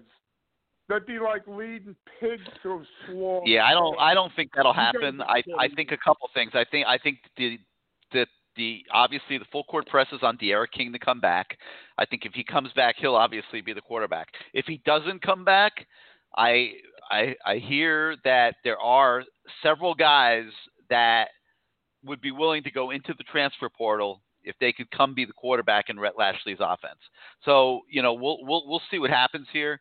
I mean, the first thing to pay attention to is De'Ara King and whether he decides to come back. But if he doesn't, we'll be on quarterback watch because I do think that there will be significant interest in coming to Miami to be the quarterback in that offense. All right. Could I just ask you one quick thing about basketball? You said Sure. We're going to be good by January, right? Mm-hmm. Who the hell can shoot 3-pointers on this team? We're like Chris Likes, Earl Timberlake, Matt Cross. You just didn't see it in that stupid game the other day because they were all hurt. Likes didn't play. Timberlake didn't play. Matt Cross can't even raise his right arm to shoot right now because he's got a hurt shoulder. So he can't shoot. And Wong and Beverly aren't good shooters. They're just not. Maguste got hurt in the opening minutes of the game. So they did not have anybody that can shoot a three out there. And that's why it looked the way it did. And Florida Gulf Coast, give them credit. They caught them. Right. Okay. You're playing without your three, but you're playing without your three best players. And then your sharp shooting young freshman can't raise his arm. So all right. We'll see what happens tomorrow night, man. ACC play starts tomorrow night. I got a feeling we'll have a lot of guys rolling out there with bandages on, but I got to think that most of them are going to try to play. I mean, this is a team that's hoping to compete in the ACC this year, and home game against Pitt. I don't think they're looking to mail that one in. I mean, that's one you got to have if you're looking to compete in the ACC. So we'll see what happens. All right, Gary. Thanks. All right, Greg. Thanks for being part of the show. 563-999-3550. You hit the 1 on your keypad if you want to come on the show. Let's go now to the 917. You're live on CaneSport Live. How you doing tonight? Hey, what's up, Gary? BK Hurricane. What's up, man? Talk to us. What's going on? All right, real quick. If this is just your opinion. If you can foresee, Manny makes no changes on his defensive staff, right? Are you meaning no coordinator changes, or do you think he'll change the position coach here or there? Because Mike Rumph isn't one of his guys. Mike Rumph is Mark Richt's guy. I could see Mike Rumph deciding to go do something else. I really could. I don't know if that'll happen. I don't know what Mike Rumph is thinking. But the rest of the guys, Stroud, Patke, Bonda, Baker, those four guys, those are Manny guys. Okay, and he's not cherry picking those guys and sending them packing out the door. I don't see that happening. I think he'll keep them together. I think they'll come back and try to do better and fight the fight together. And if they succeed, great. If they don't, I think they'll go down together. That's the way that's what I think will happen. But try to do better in what aspect of the game? The coaching or the recruiting? Because it's both. Recruiting. Both. Now, let's slow down here. Now, let's remember, they're bringing in Leonard Taylor and James Williams, who are two elite prospects in this recruiting class. These are, the kind of guys that Miami's been losing the last several years. But those two players are players that, one, Ephraim Banda is a great recruiter, so he could recruit. So he ended up out-recruiting a lot of people for James Taylor. James Williams. And Leonard Taylor. Yeah. And he had a big hand in Leonard Taylor, too, yeah. Exactly. So you think Manny's firing him? Wait a minute, BK. You think Manny's going to fire him? No chance, right? Who? No chance. Oh, no. Coach Bonda, there's no chance. For a better job before that happens. He'll leave for a better job before that happens. I could see somebody Yeah, plucking him. and what's a better job? He's paid as a coordinator here. I mean, somebody's gonna pay him $600,000-$700,000? I mean, maybe if they make him a coordinator, but he's never been a coordinator by himself. I can't foresee that either. But if Manny decides to he'll be here. Yeah, he probably will. If Manny decides to make no changes, so is he just resigning the team, the fan base, the administration to listen? This is what it is, and if we win, Manny, we don't. BK, if Manny Diaz doesn't believe in himself and believe in his guys that he handpicked to come run his defense, he might as well resign right now. Just tell Blake, hey, I'm gonna do you a solid like Mark Richt did. I'm out because I mean, of course, he believes in himself. No, I'm not saying himself, but history is the greatest teacher. He has the history of the three coaches that were before him at Miami, and he has the history of other coaches that made those big decisions. So yeah, well, I'll give you 4 million reasons why he's not going to lose belief in himself. No, I'm not saying is he going to lose belief in himself, but at some point he could lose belief in your staff. No, because he's the leader of the staff. Some people, and they're not living up to expectations. He's the leader. If there's no expectations that are being lived up to, it's because Manny's not living up to expectations. And yeah, I don't know if you heard the beginning of the show. Did you hear the beginning of the show when I played his comments on this subject? He didn't sound like a guy looking to deflect anything. He stood up and he said, I'm in every meeting and I'm involved in every single thing that goes on defense. When I asked him the question, that's what he said. He didn't say, Blake Baker. Blake Baker plans the practices. But he stood up and he said, I'm the guy. I am there. I don't leave the defensive practice field during practice. I am involved in everything on defense. Right, but that's just one aspect. What is he going to do about recruiting? You can't make kids like your personality all of a sudden. What's he going to do about recruiting? Well, I mean, let's start with Leonard Taylor and James Williams. Right, but those aren't the positions of need. Who's recruiting linebackers? Who's recruiting defensive tackles? Not a position of need. Well, a hybrid dude that might be able to be a striker or a safety or line up as a defensive end, a guy you can move around and game plan with. On this team right now, the positions of need are linebacker and cornerback. Those are two positions that we have not addressed in years. They recruited a few guys last year that they need to come through, no doubt. Corey Flagg, he flashed a little bit in the Duke game. Now, that doesn't mean a whole hell of a lot, but he did flash a little bit. If he can carry that forward and keep improving by next September, maybe he can be your starting middle linebacker. From there, I don't know what they did. I didn't see much.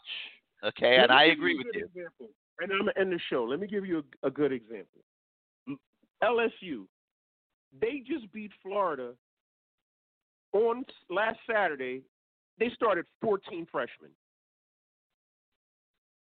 14. Mm-hmm. That's I don't know who's doing their recruiting evaluation, but man, you might want to have a talk with that guy. Yeah, they do a great job recruiting there, and they own the state of Louisiana. But they do a phenomenal recruiting job. Yep. They barely could field a team. They barely could field a team for that game. They still showed up and beat Florida with 14 freshmen. It's the recruiting. They had the Jimmies and the Joes playing on Saturday. All right, well, at 10 o'clock, I'm going to go through this with Larry Bluestein, who watches these kids more than anybody. And we're going to go through this recruiting class and talk about who might be able to help next year. Go ahead. One last thing real quick. Earlier when the season started, we were talking about that 5-star kid from North Carolina that's supposed to be in high school, 17-year-old. Yeah, did you see the play he made the other day on D. Wiggins? He was abusing us on Saturday. A 17-year-old was abusing a bunch of 20-year-olds. That's what a 5-star cornerback looks like. That's exactly what one looks like. He was abusing them on Saturday. What a play that kid made on that one ball with D. Wiggins. The kid is good. The kid is he's just getting started. Yeah, and we I agree. Laughed. when they We said they were did. starting at 17. Well, I didn't We laugh. all laughed. You might have laughed. I didn't laugh. I mean, knew the some kid people was a were player. Like, he's 17, Gary. He's 17. I was like, yeah, he is 17. But I know he what a should real have been playing high school football this year. Yep. Yeah, that's what a real 5-star kid looks like. All right, Gary. Thanks All right, for, PK. thanks for answering the question. Thank you for being part of it as always. Let's go to the 240. You're live on CaneSport Live. What's going on, Gary? D Black. Hey, what's up, D Black? Welcome back. Not much, man. Hey, got a couple points I got to make real quick. Everybody's talking about recruiting, right? Recruiting, which is important. But everybody's forgetting the development part. You could bring in Leonard Taylor and James Williams, but if they're not developing, what difference do it make? What stars behind their name? Because we had Shaq and Pinckney, and they didn't develop at all, and that falls on Manny. That falls clearly on Manny. How can you say they didn't develop? They were 4-year starters. I mean, yeah. Come on, Gary. They got to a certain point and they leveled out, and they didn't get no worse, and they didn't get no better. But Like, maybe that was their ceiling. No. I'm not cutting you off. I'm just saying maybe that was their. Right. I'm not telling you to stop talking. I'm just saying that might have been their ceiling. Okay, when I say develop, look at Denzel Perryman when he came in as a freshman. Look at his body. Look what his body was as a senior, and look at his play. Just look at how he developed as a player, as a linebacker. That's all about coaching. Why? Because you had one of the baddest mofos to ever do it, that played at the University of Miami and coached at the University of Miami, and that's Michael Barrow. I understand 5 stars, great. I think Leonard Taylor and James Williams could be, the sky's the limit. But development is key. And everybody want to keep, let Banda off the hook. Like, his safety stink. Bubba Bowden has regressed so bad. Amari Carter, I don't like talking about the young men, but their play hasn't been adequate enough. It hasn't. And 8-2 is good, but you know what I think? I compare this to. It's funny because I compare this to. You remember Rocky 3? And at the beginning of Rocky 3, you see Rocky knocking out all these dudes, all comers, knocking them out. And then when he wanted to fight Clubber Lang, his trainer Mick told him, "Nah, all those other dudes you fought were bums. They were cupcakes."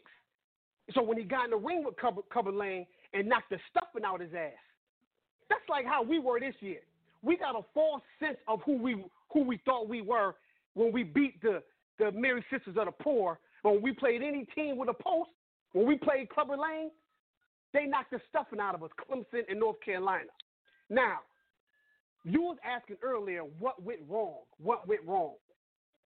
And I was watching the game with some prominent coaches from some powerhouse high schools in the DMV that beating every Florida team that they played. They beat IMG. They beat the shit out of Central. So that's DeMatha, St. John's, Gonzaga, right? That has ties to the University of Maryland. And we sitting there, we watching the game. And they said, you'll be hard-pressed to get a DMV defensive player to go play for Manny. They said, for one, they said they don't like him. They said he's a jerk. They said he's a liar, and they don't trust him, one. And they was like, his defense is not complicated. They said there's no exotic blitzes. They said there's nothing exotic or difficult about his scheme. They said, and the players from the coaching staff, he said, those players don't get better. They don't know how to develop talent. This is coming from high school coaches and some people who's influential in the University of Maryland. This is coming from top-notch people who are in the recruiting game. And they're saying it's about that defense. So when everything 305 said the defense is complicated, no, it's not. It's not complicated because my 14-year-old son was calling out everything that Manning was doing or critiqued them. When it was like, yo, why are they shifting everybody to the left, to the right side of the defense, Dad, and leaving number 12, Jafari Harvey, over there by himself, lined up head-to-head with the tackle in order the left guard did because they try to loop Jalen Phillips underneath. All that left guard did, Gary, was takes 2 steps out, turn to his right, picked up Jalen Phillips right there, and stonewalled all of that. And they were pummeling on D Black. I mean, yes, part of yes, their plan was yes. clearly to beat the shit out of Jalen Phillips. I mean, they were. Yes, Gary, they were so physical with him. Gary, we was watching. I was watching a game with all these great minds, and my mind in it because I coach with all these dudes, and we just sitting there, and I'm like, when is my school ever going to get back to prominence? And they said 1 or 2 things, and this is from every coach in there. They said 1 or 2 things got to happen. They said either Manny got to get a new D coordinator. They said which they doubt because he's such a power freak. And they said, but don't worry. They said Alabama take care of that for you first game of the season when Alabama dropped 80 on you, and your athletic director will have no choice but to fire him after that game. They said because that's not happening. They said trust him. Oh, Gary, if Alabama drops 80 points, they're not firing Manny after the first game of the season. No chance. All right. Well, guess what, Gary? If once Alabama, what do you think the team morale will be once Alabama beat the shit out of us September 4th?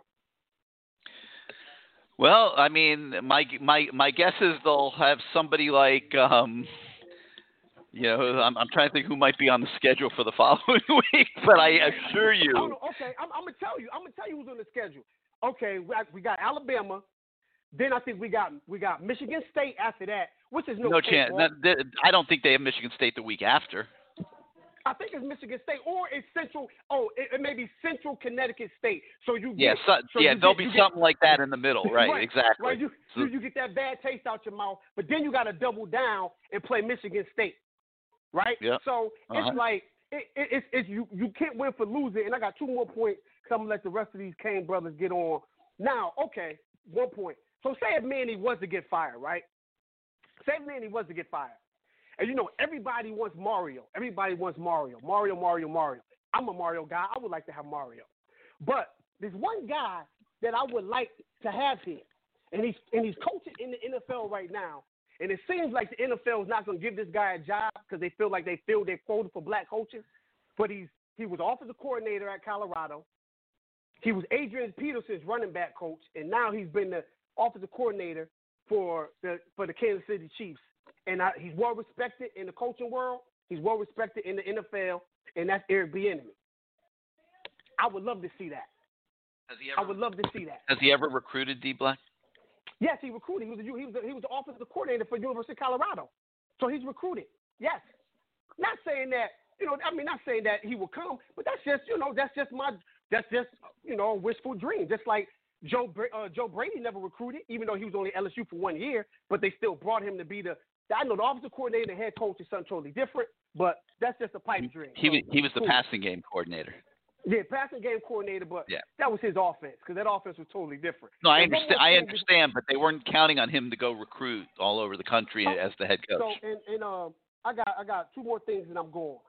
And that thing you said you played earlier when you stated when Manny said he's never been a part of anything like that happened on Saturday, which was a bold-faced lie because BYU and Taysom Hill beat the crap out of him and rushed for over 500 yards against them, which caused Mac Brown to fire him, right? Manny's been a part of the 3 worst losses in UM history, FIU, La Tech, and UNC. That's on his record. We've had others through the years, but I get your point. Yeah, and look, and this is my last thing, and I'm gonna let the rest of these brothers get on. Have you ever saw the movie Wag the Dog before? No, I didn't see it. No. It's a great movie. It deal with politics, so it's in line with what I'm saying. So it's a president. He's up for re-election. He gets hit with this sex scandal. So Robert De Niro goes out to California to link up with Dustin Hoffman because Dustin Hoffman is this great movie producer. So they drum up a fake war. They drum up a fake war with somebody in the Middle East to deflect America's attention off the sex scandal so we can go to war and make the president like this bigger than life thing so he can win the re-election, which he does. And I'm saying that 'cause I'm going somewhere with this. Last year when Manny fired everybody, he was always talking about it was cancers on the team. It was cancers on the team. And he was part of the cancer. But you deflect all that stuff off of you and put it on everybody else that you remove from the program, before you hired Dan Enos. But you were part of that culture. You were here for 5 years or 4 years. You didn't recruit a soul at linebacker. And the numbers that Kim posted from the defense from 2019 to 2020, I gave him that so he could post it. And you see how the defense has taken a slide from last year.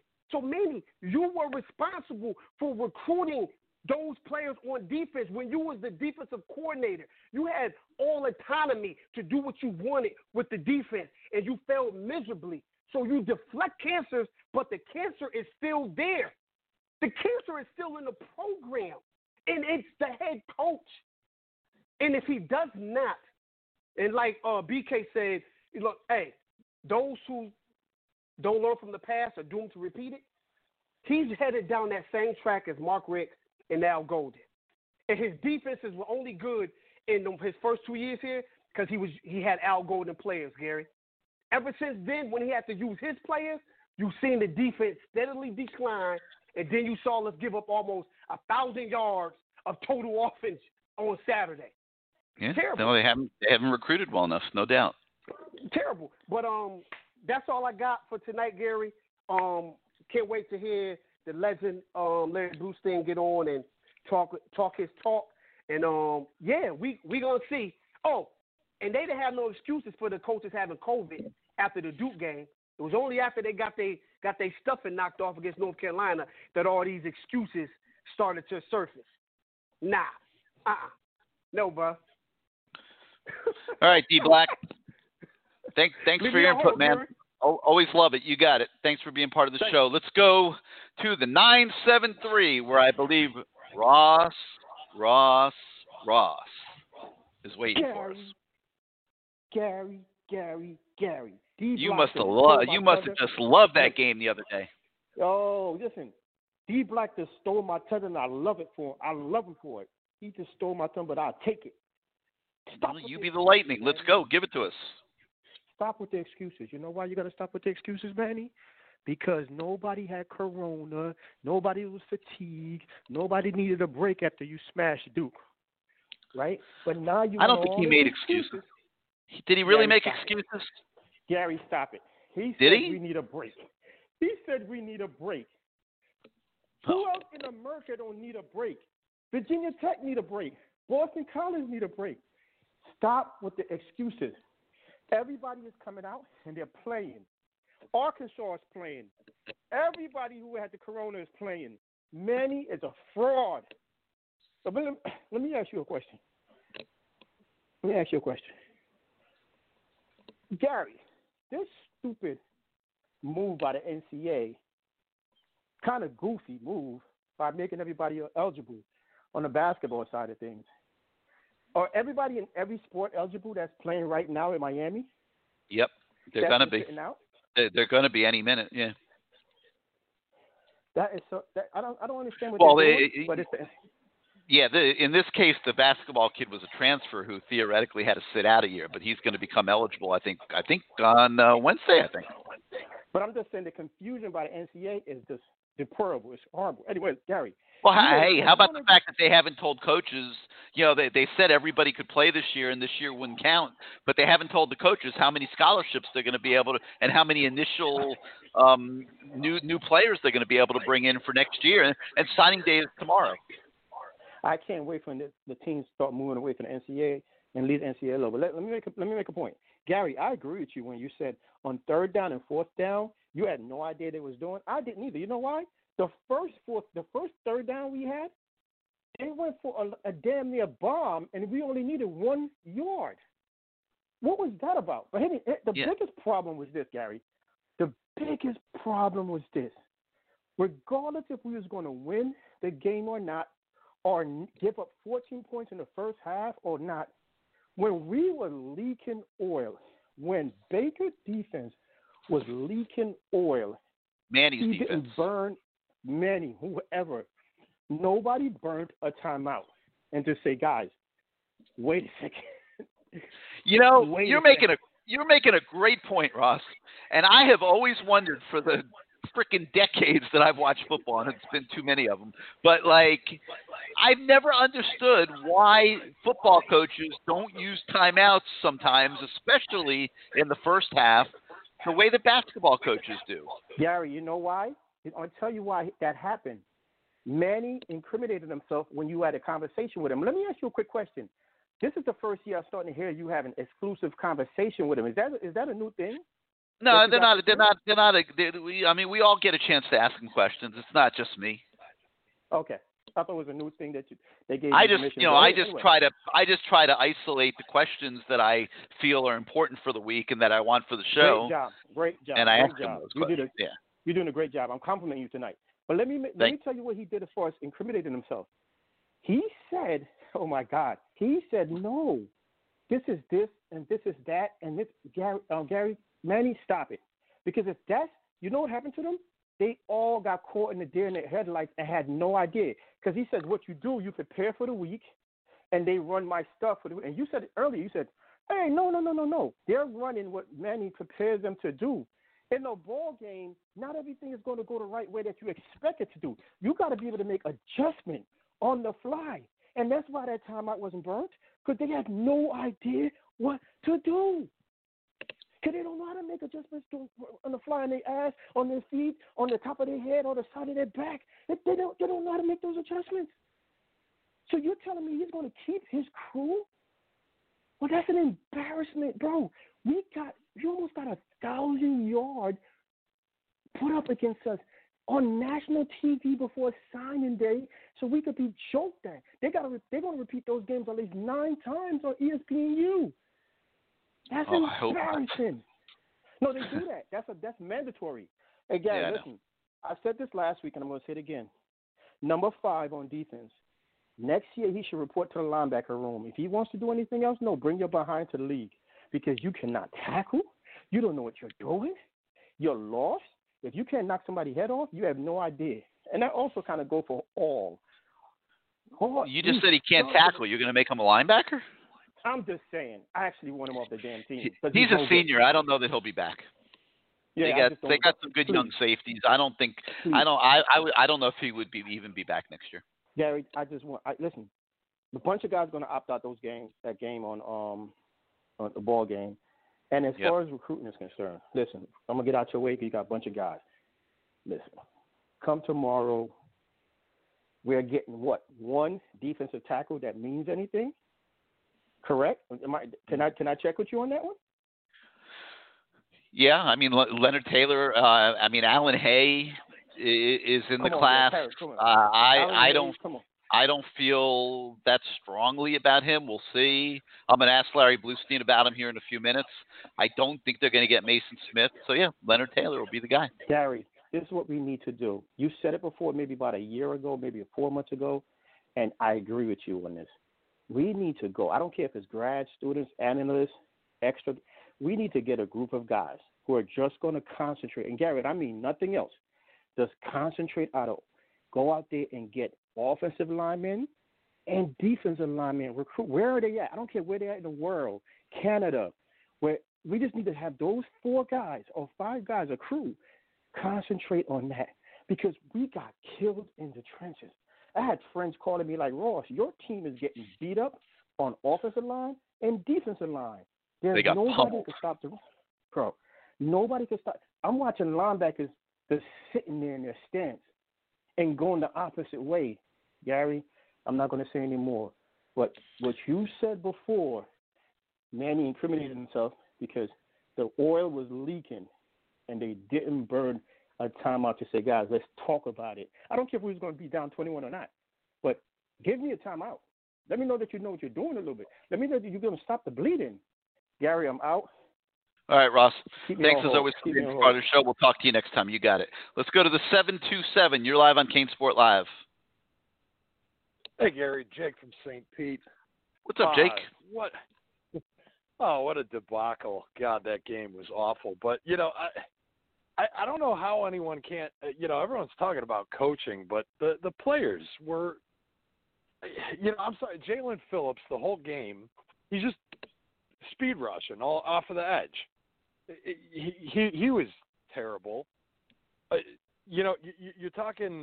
Why do we lose the game? Amari Carter, Mr. Badass, loves to put the wood on anyone he can when they're helpless. 5-6 times in that game, he could have squared up against Carter or Williams, made a solid tackle. He was literally squared up in him, and he just kind of flops himself. There's one. They ran a counter, and he's trying not to get thrown out for targeting. He went from getting called for targeting for every single tackle he was making to now being too passive when he gets to the ball. Yeah, he's flopping like a fish when he can't hit a defenseless player. That's that's garbage. You're a punk. I'm sorry. You can smash a helpless player, but when I don't know that he's running a punk, back, but he definitely needs to very quickly find the middle ground. But I mean that's the whole thing. All these guys, just we've played some inferior opponents this season, and on defense especially, it's just it's selfish play. Jalen Phillips, the only reason the clock's a stop clock is right 2 times a day. That was him on Saturday. The only 2 plays he made were just he happened to speed rush the edge and just found a guy right in front of him. Other than that, he was worthless the whole game. And that's the Silvera. The week before, he's talking about, am I going pro? Am I not going pro? What the? As far as I'm concerned, go pro. Go sit on a bench somewhere on a practice squad. We need these guys out of here. Like, until this stuff stops, I mean, these guys just lost focus. They beat the crap out of an inferior team. And all of a sudden, everyone's, Silvera's Warren Sapp all of a sudden. And he didn't really do anything against Duke. Unbelievable.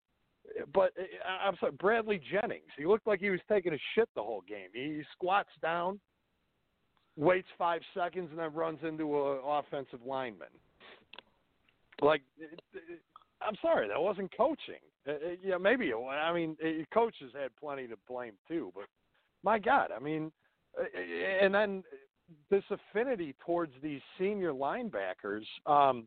Sam Brooks wasn't great in that game, but he was at least doing something. He was in the mix a little bit. He got like 20 snaps. Bradley Jennings didn't know what planet he was on, and he played a good bulk of the game. Like, it was just, I don't know, a debacle from top to bottom. But, I'm looking. I brought up this idea a couple weeks ago. Blake Baker. He's running Manny's defense, but I looked it up earlier today.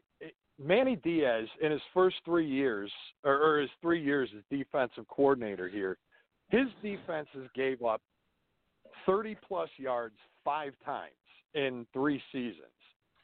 Blake Baker has given up 30-plus points 4 times this year. He's not good. And I know it's Manny's defense and all that, but in game time, you got to be able to adapt on the fly. And Baker he doesn't have a damn clue what he's doing out here. And Manny can veto, but how much time do you have? You've got, especially an up-tempo team like North Carolina, you've got 15, maybe 20 seconds in between a play to adjust on the fly. If you have a D coordinator who doesn't know what the hell he's doing and is just completely inept, there's only so much time Manny has to intervene. And I loved what who's the previous caller said, call a damn timeout. Just do something. Break flop. Do a Butch Davis. Have your guys flop or something. You got plenty of guys out there who weren't doing shit. Have them flop over. Do something. But so I look at it like Blake Baker. Who has he recruited? No one.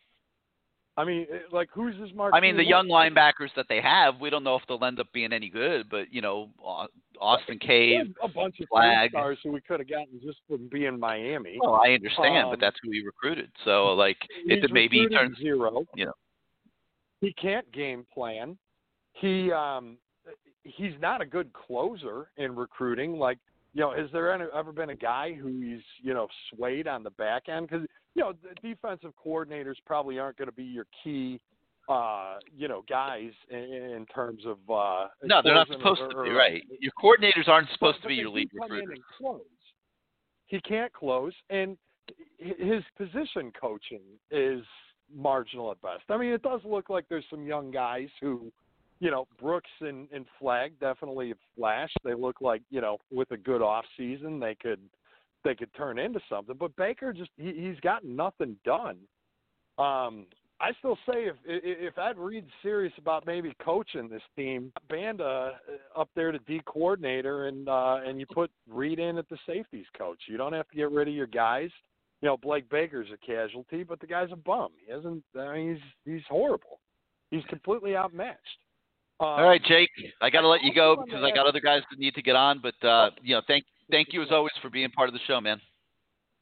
Yeah, appreciate it, Gary. We'll catch you next time. All right, let's go to the 352. You're live on CaneSport Live. Gary. Yes, sir. Hey. Who's this? Quick question for you. Who is this? This is Mike. Hey, what's up, Mike? All right, Mike. Question for you. Now, you said that nobody will come in and be the defensive coordinator because of Manning, right?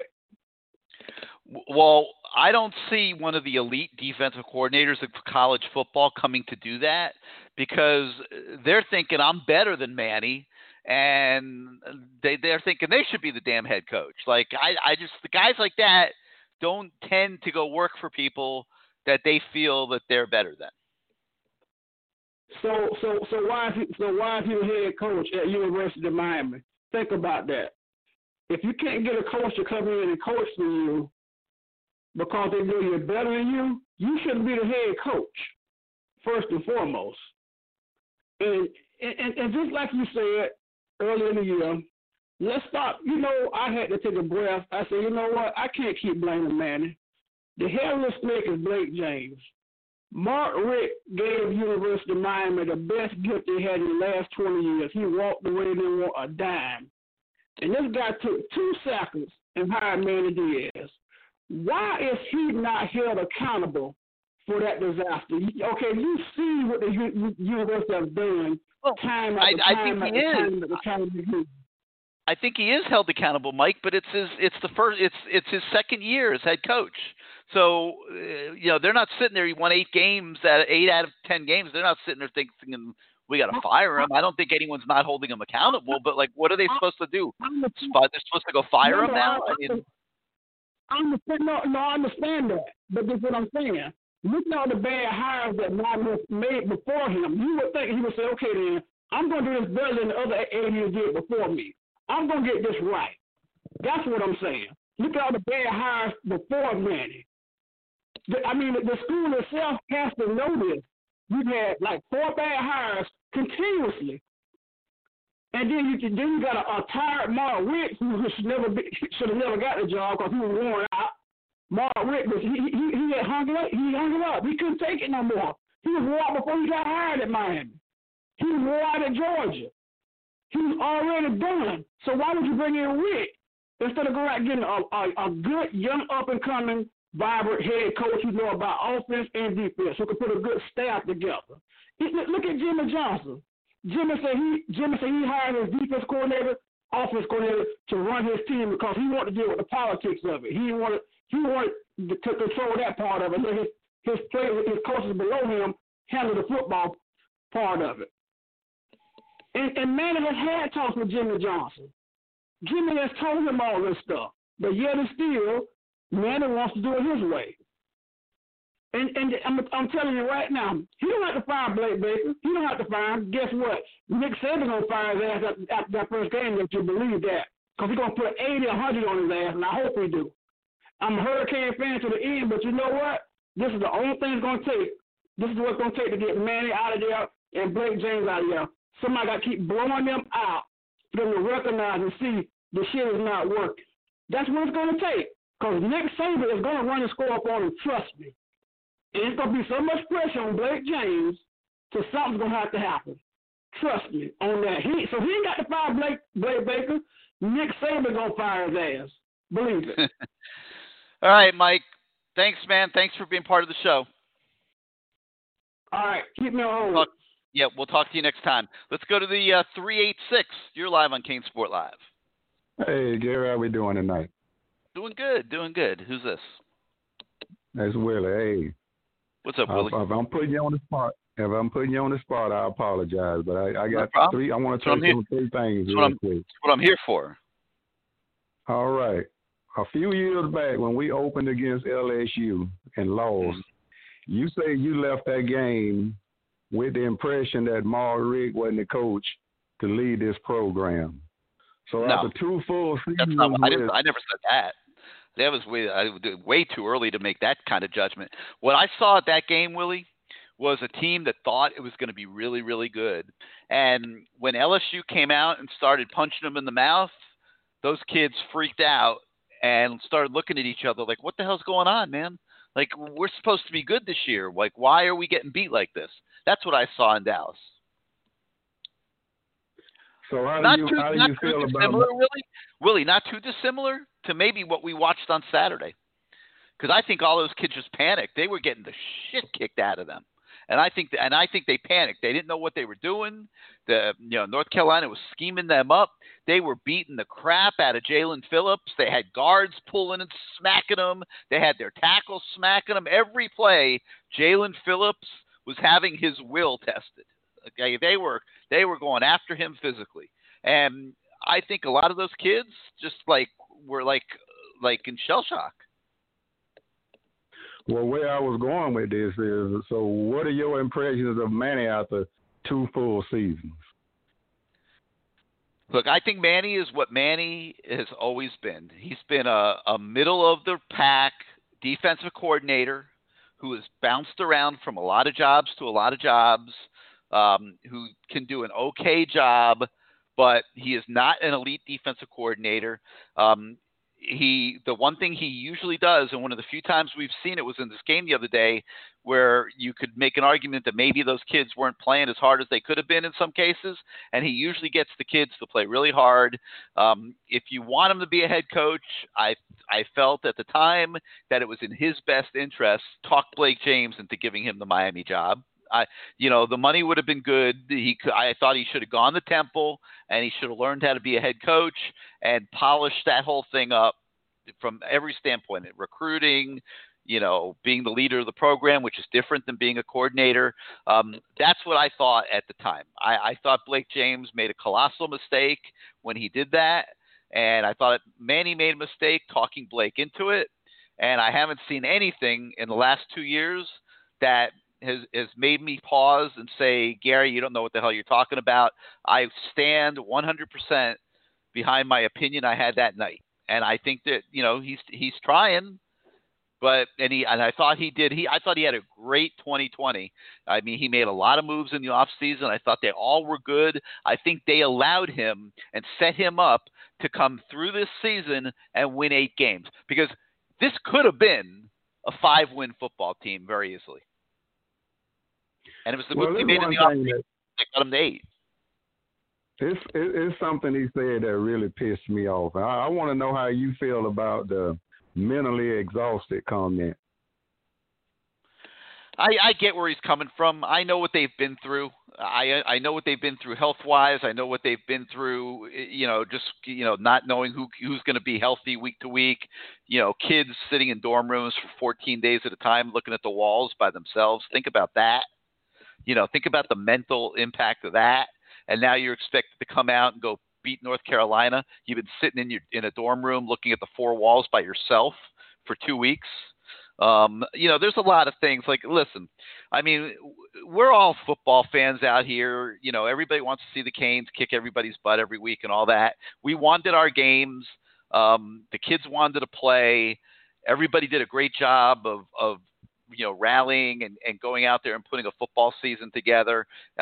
We got our entertainment and all, but I think sometimes we can be a little insensitive as to how difficult that was. And I'm not saying you make an excuse for what happened at Hard Rock on Saturday. That was a total joke. We all know that. they got the absolute crap kicked out of them. Nobody's arguing. But that doesn't change what those kids and those coaches have been through for the last 6 months. And, I think that in our anger over the result, that maybe that's gotten a little lost. I think the humanity, because of the way that game played out, if it had been a close game or whatever, what I'm selling right now might go over a little better. But, right now I got, a few thousand Canes fans out there listening to the show right now, and they're saying, Gary's making goddamn excuses. And I get it. Everyone's pissed. I mean, that was ugly. But I understand what those people were going through. And, I wouldn't want to – and now they're going to go play a bowl game against Oklahoma State and try to stay healthy for another 2-3 weeks. And I don't know, man. We'll see what happens. I don't feel good about I don't know what Oklahoma State's going to come in there like, though. So I guess it's hard to say what I was saying, but I don't feel great about the Canes being in the supreme state of mind when they head to Orlando. Okay, last point. You talk to Manny, you tell him he was making reference of the 98 team getting beat by Syracuse 66-13. You tell him, number one, that team had navigated its way through a probationary period, and they wasn't the 10th-ranked team in the nation. And last thing is, tomorrow night at this time, Cane fans are going to be surprised we signed who? Surprised? I mean, will you be surprised that they signed Jake Garcia, the quarterback?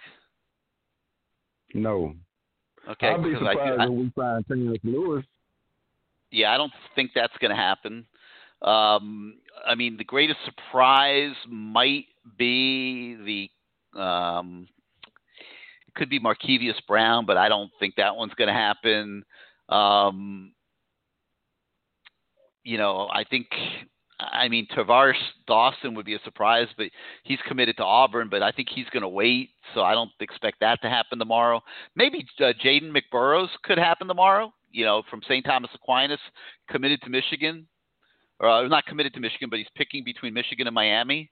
Actually, no, I'm sorry. He is committed to Michigan, but he has said that he might flip to Miami, and we'll find out tomorrow whether he does or not. I guess, would that qualify as a surprise for you? Yeah, it would. Hey, appreciate it, man. I'm going to say, Gary, awesome show. All right, man. Thanks for being part of it. Let's go to the 786 now. You're live on CaneSport Live. Hello? Yeah, who's this? Hello? Yeah, Joe. Who's this? Joe. Hey, what's up, Joe? What you got for us, man? I'm going to just start it off like this. The 2012 Discover Orange Bowl was a postseason college football game. On Wednesday, January 4th, 2012, at Sun Life Stadium, known as Hard Rock Stadium in Miami Gardens, Florida, the West Virginia Mountaineers defeated the Clemson Tigers by a score of 70-33. Do people not remember that with Dabo? Like, I get your points, and some of the points about Manny, it's like, we just got to take Saturday as we got our asses handed to us. We got our coach. We got our play. We got our everything. Nothing went right. Like, didn't shit go right for the Canes Saturday. We have to, when they recruit, Miami got to get players. Just know this one thing, Gary. Look at how teams get up for Miami when they play the Hurricanes as to how the Hurricanes get up when they play other teams. We got to get players that want it. It's simple. We got to get better coaches. I agree with one of your callers. Blake Baker is pure D garbage. He's dumpster juice. Like, he don't make no adjustment. It's a copycat league, just like one of the callers said earlier. Notre Dame gave you the blueprint to fucking beat North Carolina. We didn't follow it. Hell, we beat the hell out of Florida State. Florida State gave you the fucking blueprint on how to beat them. But it's like, we got to get the dog-ass players that Miami's used to getting. We're not going to get them all. You just got to get players with heart. We got to get better coaching. We got to get better, like, all around the fucking board. But first of all, I want to just say this to Manny Diaz, and I hope he's fucking listening. Manny Diaz, You got to let Blake Baker know this shit is not personal. This is business. Don't let Blake Baker cost you your job due to the fact you know how Hurricane fans are. Okay, but you understand they're one, right? You understand that they're not. They're one being. They're not. They don't. Blake Baker doesn't stand alone, separate from Manny. We've been talking about that all night. Like they are one. They stand together as one. I understand, but at some point in time, Gary, it's not business. I mean, it's not personal. This is business. No, but it's Manny's defense, and Manny has his hand in everything that goes on. Manny spends every minute of a practice on the defensive practice field. Like, this isn't like, Blake Baker's over here on the side autonomously running the defense. It's just not like that. I know it is when there's a true, like Rhett Lashley runs the offense. Okay, Manny's not micromanaging Rhett Lashley. Rhett Lashley is the head coach of the offense, essentially, and everything that goes on offense, he's calling the shots. So you want to rip offense, rip Rhett Lashley. No argument. But Manny has his paw prints in every single thing that goes on defense. And Blake Baker is not an autonomous defensive coordinator. Well, one thing about it, Manny should know this. He grew up in Miami. I've been a Hurricane fan since '78, going to the Orange Bowl root for Jim Kelly. The one thing Manny knows, the fans will switch on his ass, regardless of what. No, they won't. They switched last year. I mean, he's trying to win them back. This the thing. In some places 8-2 is cool. Me, given the circumstances of just 2020 as a whole, it is what it is. Just like I said, we got our asses handed to us. You can't blame COVID for the loss, but don't blame it for the win. We got some ways to go, but hopefully, starting tomorrow, we'll get some more dogs. We'll get some more dogs who gonna really bring it on Green Tree practice field, and that shit'll translate to fucking Hard Rock. But for the time being, we just got our asses handed to us. We got, just like I say, we got our coach. We got whooped in every phase of the game. I'm talking about from the fans and all. They had fewer fans than we had, but their fans was able to make more noise. We got our asses handed to us.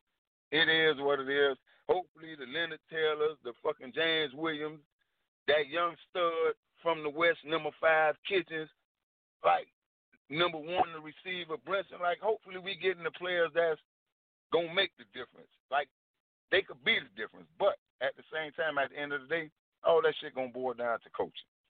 Still gotta come all right, down. Joe. Hey, I got to let you go, man. I got the man on the line, and we're going to talk a little recruiting here. So got to let you run. Thank you for being part of the show. And let me switch gears here and bring in, I don't know what to call him, the king of South Florida high school football, the dean of South Florida high school football.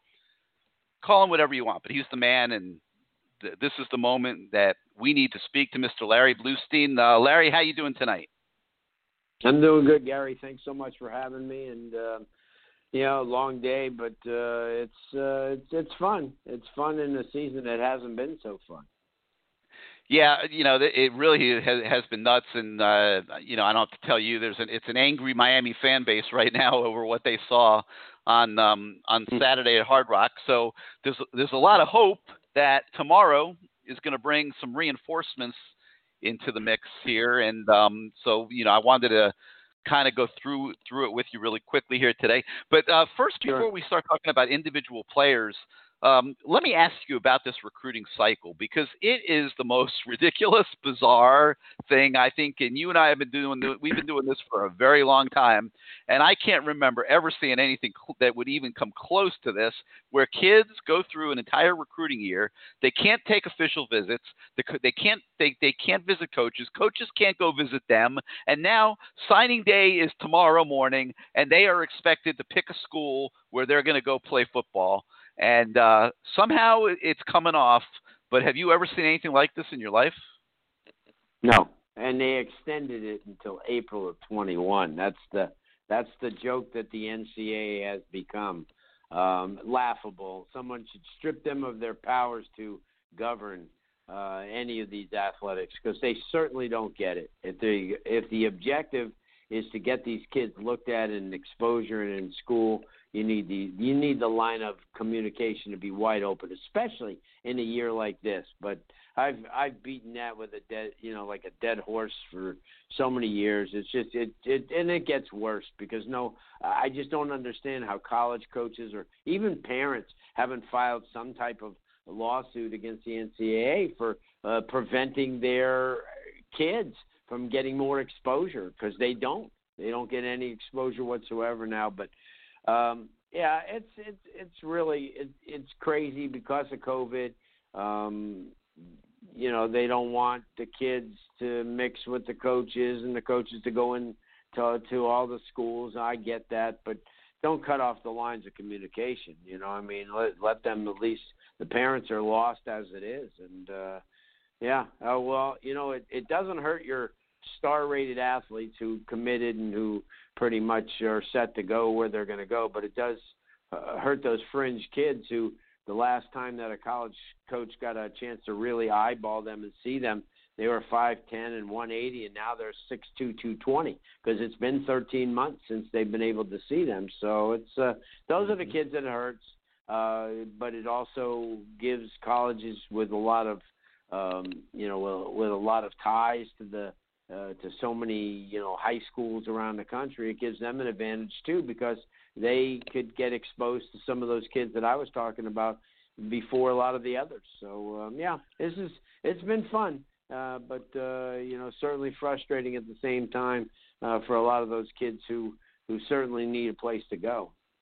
I don't know how you tell a kid you're going to pick a college tomorrow morning that you've never seen before. You've never met anybody there face to face. Everything's been Zoom conversations, and you're going to sign a letter of intent saying that you're going to go spend the next 4 years there. I mean, I just don't get that concept. You've literally had kids sneaking onto campuses and having coaches on FaceTime with them, telling them where to go and describing things that they would describe on visits. I mean, it is just absolutely astonishing. And then on the flip side, coaches are having to make decisions to offer kids scholarships and take kids in a recruiting class that they've never met. They've never met their parents face to face. They've never sat down and have conversations. They don't know anything about these kids. They haven't been to the high schools. They haven't spoken to the people at the high schools about their character, what kind of kids they are. This is the most imperfect recruiting process that you're ever going to see. And I want to go through this class with you, so we might as well start. The greatest place to start, Larry, is with Jake Garcia, quarterback, who I believe is going to sign with Miami tomorrow. This kid, okay, he did visit Miami. He visited Miami back when Dan Enos was the offensive coordinator, so he's seen the school. He's had the tour. But he didn't pick Miami. He picked USC, and he is committed to USC now for well over a year. So what happens? They take this kid. He's a 4-star kid, and as time goes by, USC decides that maybe they're not as crazy about Jake Garcia, that they might have some better options over here. And so they take a second quarterback. Jake Garcia says, okay, I don't mind competing. I'm good. You could take 2, no problem. Then a week before signing day, he finds out that now they're recruiting a third quarterback, which is essentially the USC staff telling Jake Garcia, who has been committed for a full calendar year, that we really don't want you anymore. We think we've got guys that are better. So now this kid he has to pull the plug on his commitment, no problem. He's already gone to Georgia to play high school football because they canceled high school football in California. And fortunately for him, Larry, he had a relationship with the Miami staff and had spoken to Rhett Lashley at least. And it looks like he's going to sign with Miami tomorrow. But that right there and all those elements of Jake Garcia's recruitment just sums up the whole damn thing. Yeah, that's true. And he's, like I said, and I'm one guy, I'm a proponent for depth, which Miami has no depth at any position. So that really helps out as far, because the way I feel about Tyler Van Dyke. I think he's the most overlooked guy that they have. I mean, this is that anybody understands. This kid's just a tremendous football talent. He's a great baseball player and he's a great athlete.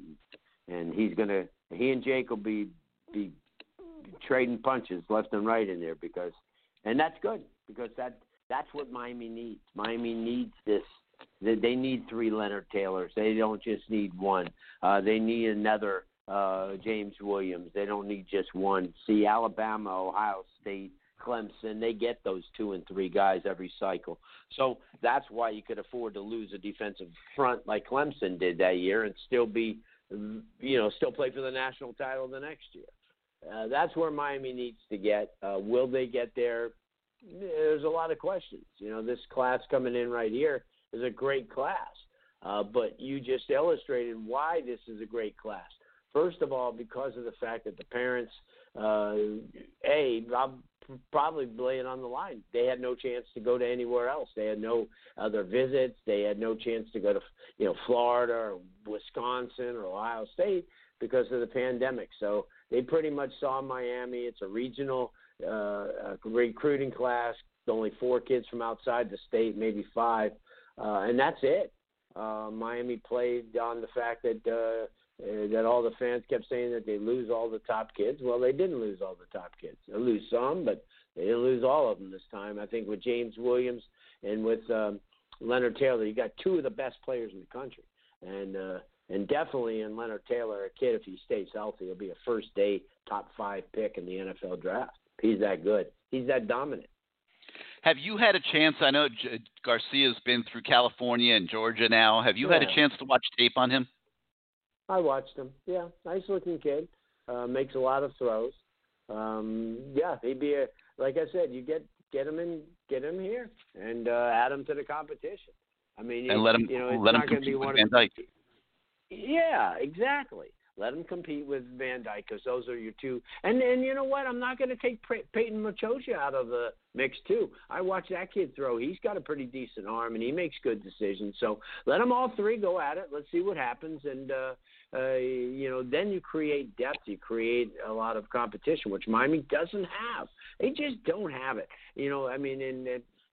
That's just the way it is. But that's the way it has to be. If you're going to be a championship caliber team, you're going to have to do that. And if the transfer portal eases them in, which is great, because I heard somebody mention this the other day, at the NFL level with the Dolphins. Let the Dolphins get like one of the top wide receivers, but also get somebody in free agency so he can learn from him. And that's what the Hurricanes need to do. They need to get some, they had 2 years ago, they went to Buffalo and got a guy who really lifted the team up because he was a veteran guy. He was 22, 23 years old. That's what they need to do. Not everybody has to come from high school. If you're going to go in the transfer portal, get yourself a darn wide receiver that, can teach some of these young kids, a thing or 2 about what it takes to catch a ball when they need to catch a ball. All right, let's talk about a guy that I know you've seen a lot of and up close, and that's Thaddeus Franklin, the running back from Chaminade, Madonna, who is going to be the lone running back in this recruiting class. Miami's got Don Chaney, they've got Jalen Knighton, and I can't imagine that Cam Harris is going pro. So it's a crowded backfield right now. You got 3 guys. Does Thaddeus Franklin have the ability to compete with those 3 guys, or is he the number 4 guy for now, and he's looking at competing down the road? Well, he'll be a number 4 guy for now.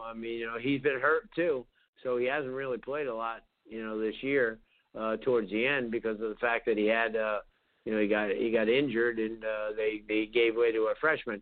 But when he's healthy, he's a Big Ten runner, big kid. Wear you down. They're all change of pace backs. You have somebody like Jalen Knighton who's an elusive, quick, slithering back who gets through the holes. You don't get a good shot at him. You got a guy like Chaney who's athletic, a 7-foot high jumper, and then you got the Franklin who will wear you down with his big body. So yeah, I think that having those 3 complement each other really well for the future. So you think Franklin fits? I think fits. Franklin fits. Yeah. All right, cool. So let's move on to the wide receiver spot where you got three guys from South Florida, which means that you've seen them extensively as well. Let's start with Romello Brinson, the lanky receiver from Miami Northwestern, 6'2", 180. We've got him rated as a 4-star at Rivals. Your thoughts on Romello Brinson and how he's going to come in and fit right away in the Rhett Lashley offense? Difference maker. Kid that does anything and everything. Fast. He'll get the ball. He'll go up to the highest point and get the ball. He'll steal it from you. He's got great ball skills. Tremendous athlete. Midway through the first part of his freshman year, he'll be playing. More and more to the point by the end of his freshman year, he either will be starting or he will have extensive playing time. So he can or cannot be better than D. Wiggins and Mark Pope. He can.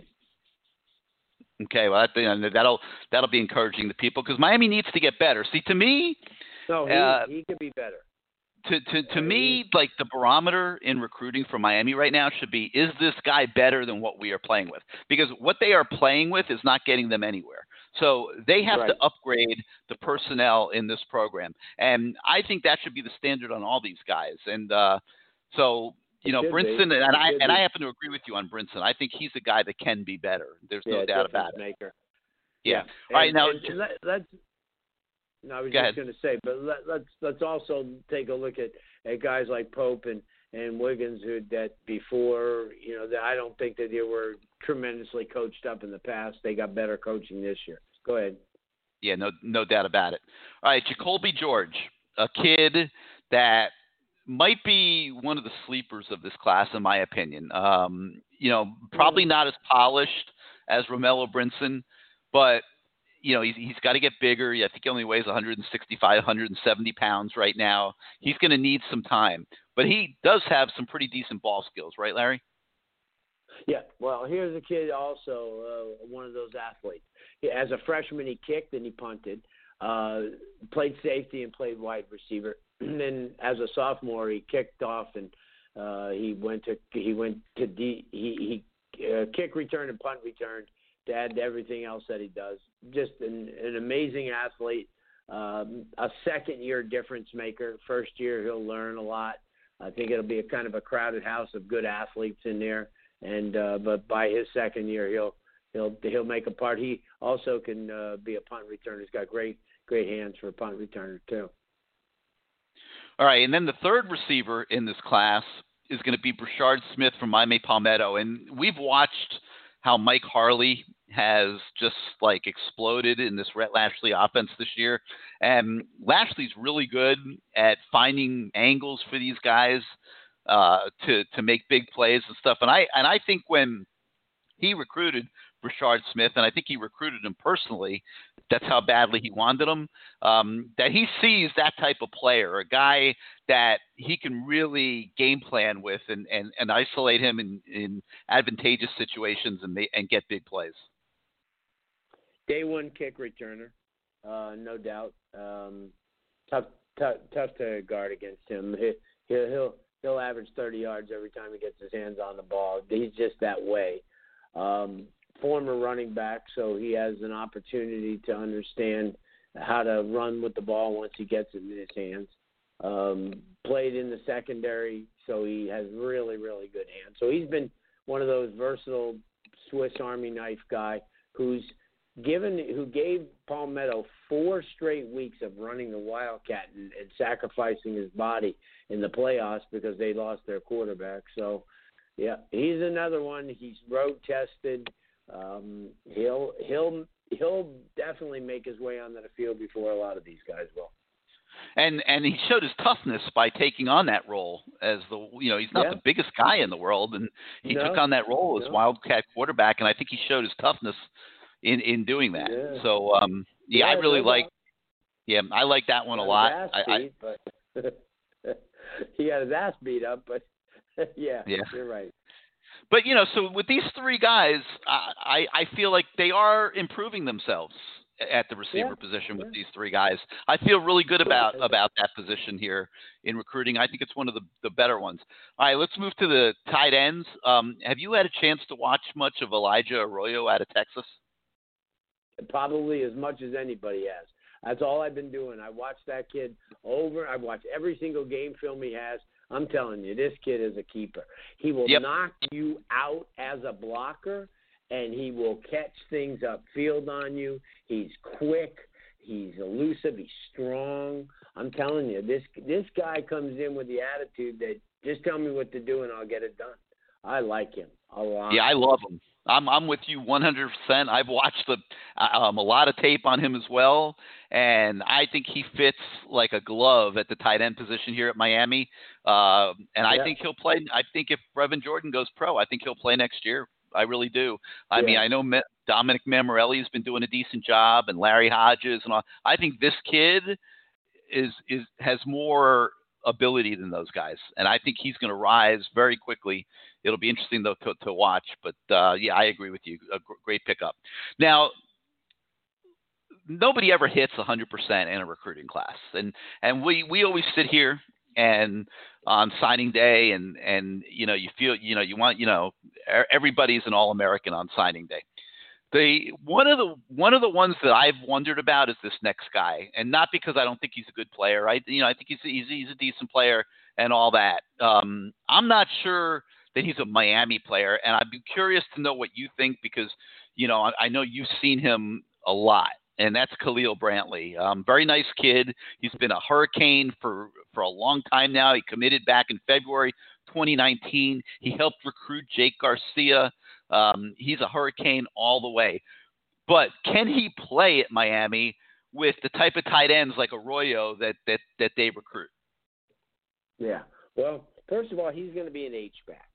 And secondly, what he is he's probably the best athlete in the entire deal. He averages 44 yards in punting. He throws the football 76 yards in the air. This kid is one of the best athletes that Miami recruits in this class. I'm telling you right now. I've watched him play other positions.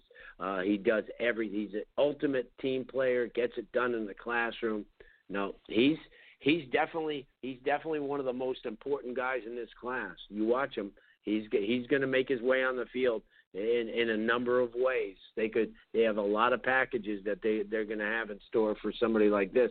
This kid he's just a complete surprise that people never watch him, but just watch him. Gets upfield just as good as anybody, sheds blockers, but not only that, he can run with the ball. And that's why he was a wide receiver for 3 of the last 2.5 to 3 years before everyone started deeming him as a tight end. He's more of an H-back because he could do a lot of different things. But like I said, anybody that could punt the ball 40-something yards as an average, and somebody who could throw the ball that far gets my vote anytime. Do you see him at a Brevin Jordan type level as an athlete? You do? Yes. Yeah. All right, then if you're right, then I'm wrong. Well, here's the thing about Brevin Jordan. He's going to be one of those guys, almost like Chantrell Henderson, that you never really got a chance to look because they were hurt or they were doing something else. Because how much did Brevin Jordan play? We really didn't get a full mix of Brevin. He was out 5 games this year, 5 last year. So I'm telling you, this kid comes in with a lot of durability. He's going to do more for the team overall in different roles. I'm just thinking that people don't really understand that Brantley is really a very, very good football player. Can he be a Chris Herndon type player, Larry? Can he like let's use Chris Herndon as an example? Yeah, he can do that. I think he can do that, but I think he's more set. You'll see. They'll have a lot of packages for him where they get him paired with safeties or linebackers. From the backfield, from motion. He's that type of guy. They'll see once he gets doing stuff and starts doing it better than a lot of people that he's. And I've been watching that kid since he was in Little League too. So he's. No, I know you have. All right, he's always been athletic. So what I'm going to do is I'm going to mentally adjust myself, and I'm going into this one with an open mind because, like I said, a minute ago, like I was kind of wondering about that one a little bit because you always look and say, okay, who are the guys that might be reaches a little bit and stuff. If you look back through the recruiting classes of the last 10 years, I mean, at best they've been 50-50 propositions. So, like, I'm always looking at it with that type of. Yeah, I'm always looking at it with that type of eye. So I'm gonna check myself on that one and go into it with a little bit more of an open mind based on your review. All right, the offensive lineman, Larry, a position of immense need at Miami. I don't think anybody would argue that. I'm looking for them to get the heck out of town and go out into the Midwest and the Panhandle if they're and find some tough ass SOBs that can come down here and be the type of dominant, difference-making offensive lineman that Miami has just not been getting in recent years. Okay, so that's out the door for the most part. In this recruiting class, we're starting with 3 guys from Dade and Broward, essentially. So I want your opinion on them. Lawrence Seymour, Miami Central. He's 6'2", 265 now. He's got to get bigger, obviously. Tell us your thoughts on him. Stud, just anywhere you put him, guard, center, tackle. Just probably end up at guard for him because of Rodriguez will go to center. Just beats every defensive lineman he goes against. He's got great leverage. He's strong. He's athletic. He's knowledgeable. He's played the position. He's going to be a 3 to 4 year starter. Better than Delone Scaife level player in college? A whole lot different. But will he be will he be a better offensive lineman?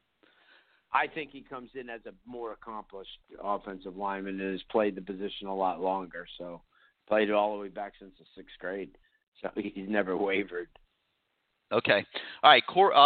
Ryan Rodriguez, the center out of Miami Columbus, walking in this year. He'll be the heir apparent to Corey Gaynor at center after Corey Gaynor finishes out next year. Your thoughts on him? No question. Student of the game.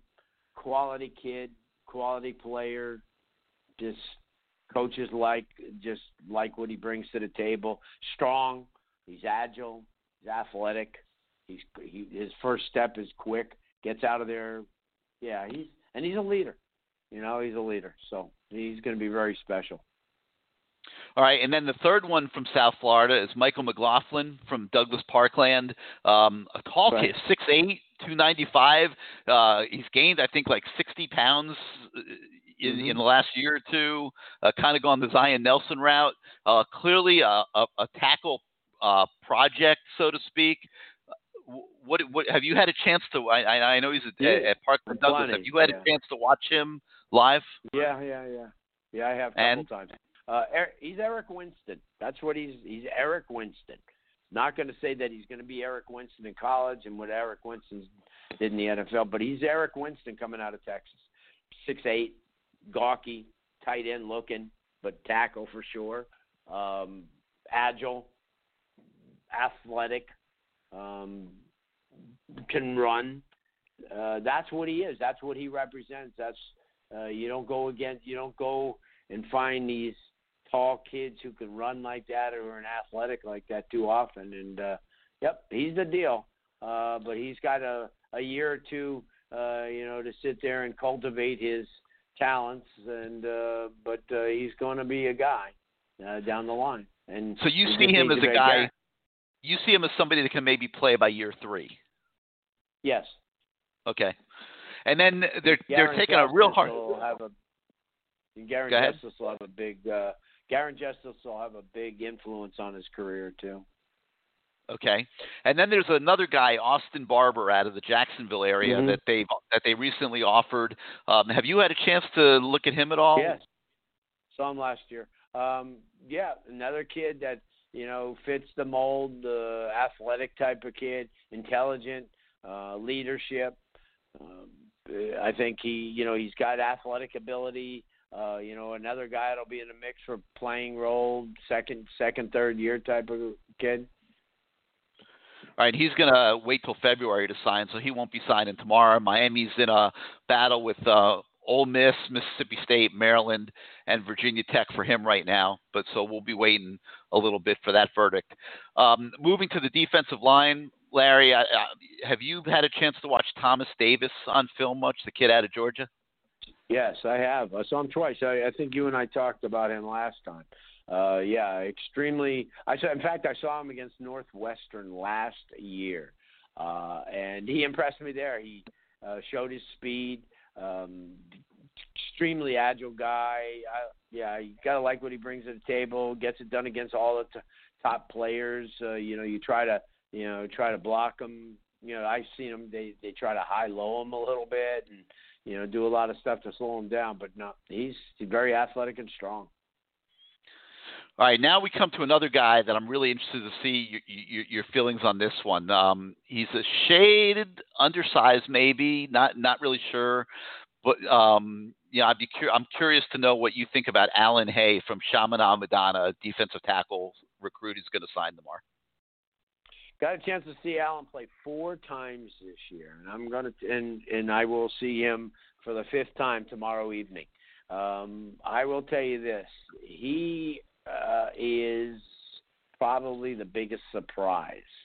I think everybody, who recruited him liked him, but after watching him this year, there's a lot to be happy about because he's strong, he's fast, he gets out of there quick, he gets in, he chases people down.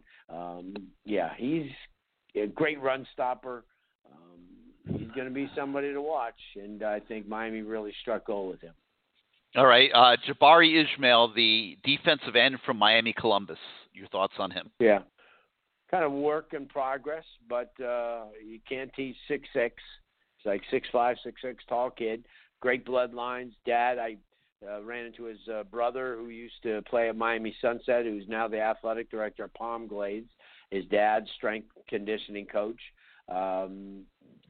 He's very athletic, and I think he's going to get in that 260, 270 range someday, and he's going to beat people up because he's very athletic right now. He's still thinnish, but that's going to change. It's going to change weight room wise. It's going to change with the way he eats and just his nutritional process. But he's got a second year, he can make some noise, and third year he can really be a huge asset.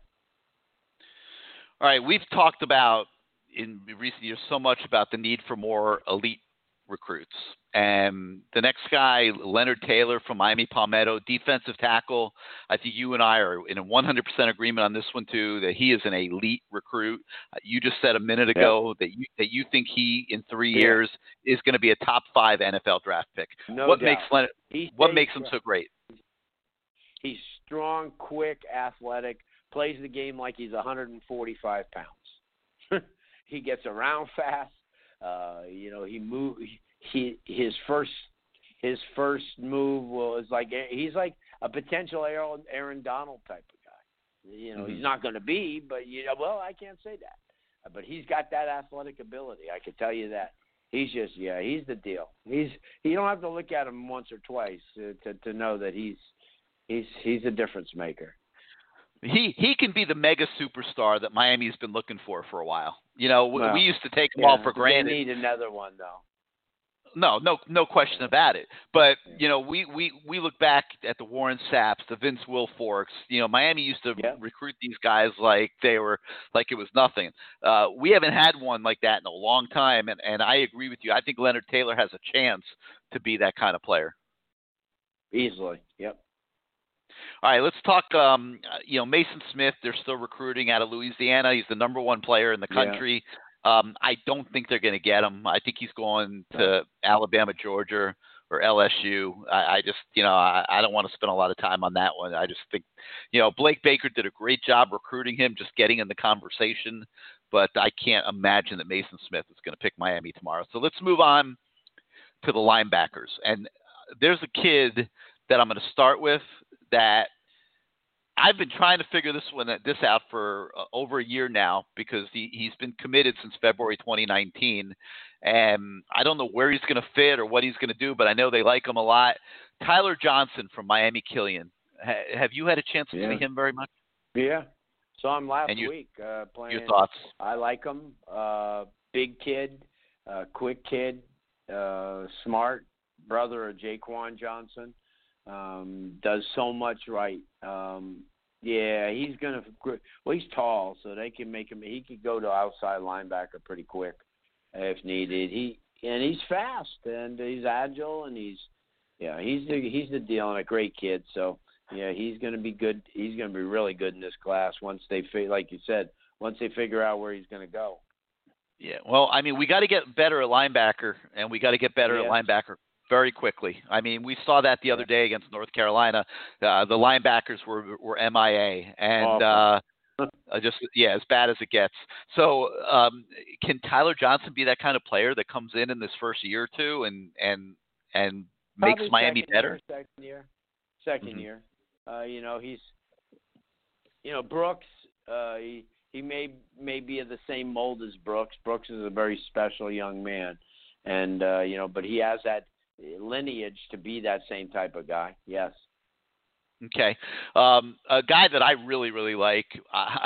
Again, I don't know how they're probably going to end up making him a striker, I would think, but I think he's a really good player, and that's Chase Smith out of Melbourne High. Son of former Cane Willie Smith. Have you had a chance to watch him very much? I did. In fact, the day that he committed to Miami, I was at their practice. And I talked to Willie, and I remember when Willie was here, came from Jacksonville back in the day, good tight end.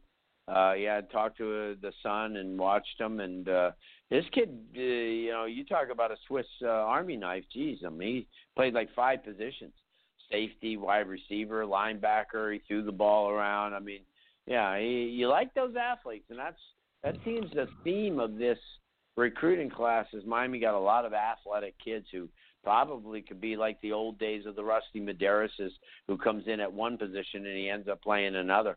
That's what made Miami so good during those years where they dominated, because they had athletes who were interchangeable and not kids that just came in and stuck at one position. All right, the next guy I'm going to bring up spends his spare time working on a farm up in the middle of the state, bagging potatoes and lugging potatoes around. It's a family potato farm, but obviously he doesn't mind working hard. He's got good work ethic and tremendous physicality and instincts, and that's Deshaun Troutman out of Orlando Edgewater, probably going to be an outside linebacker. Have you gotten a chance to see him very much? Saw him in the state title game, and I'll be seeing him on Saturday night against St. Thomas Aquinas again. I can't tell you that, I talked to their coach 3 times about him, and he says, I'll tell you what, Miami got a prize, whether they think so or not, or anybody thinks so.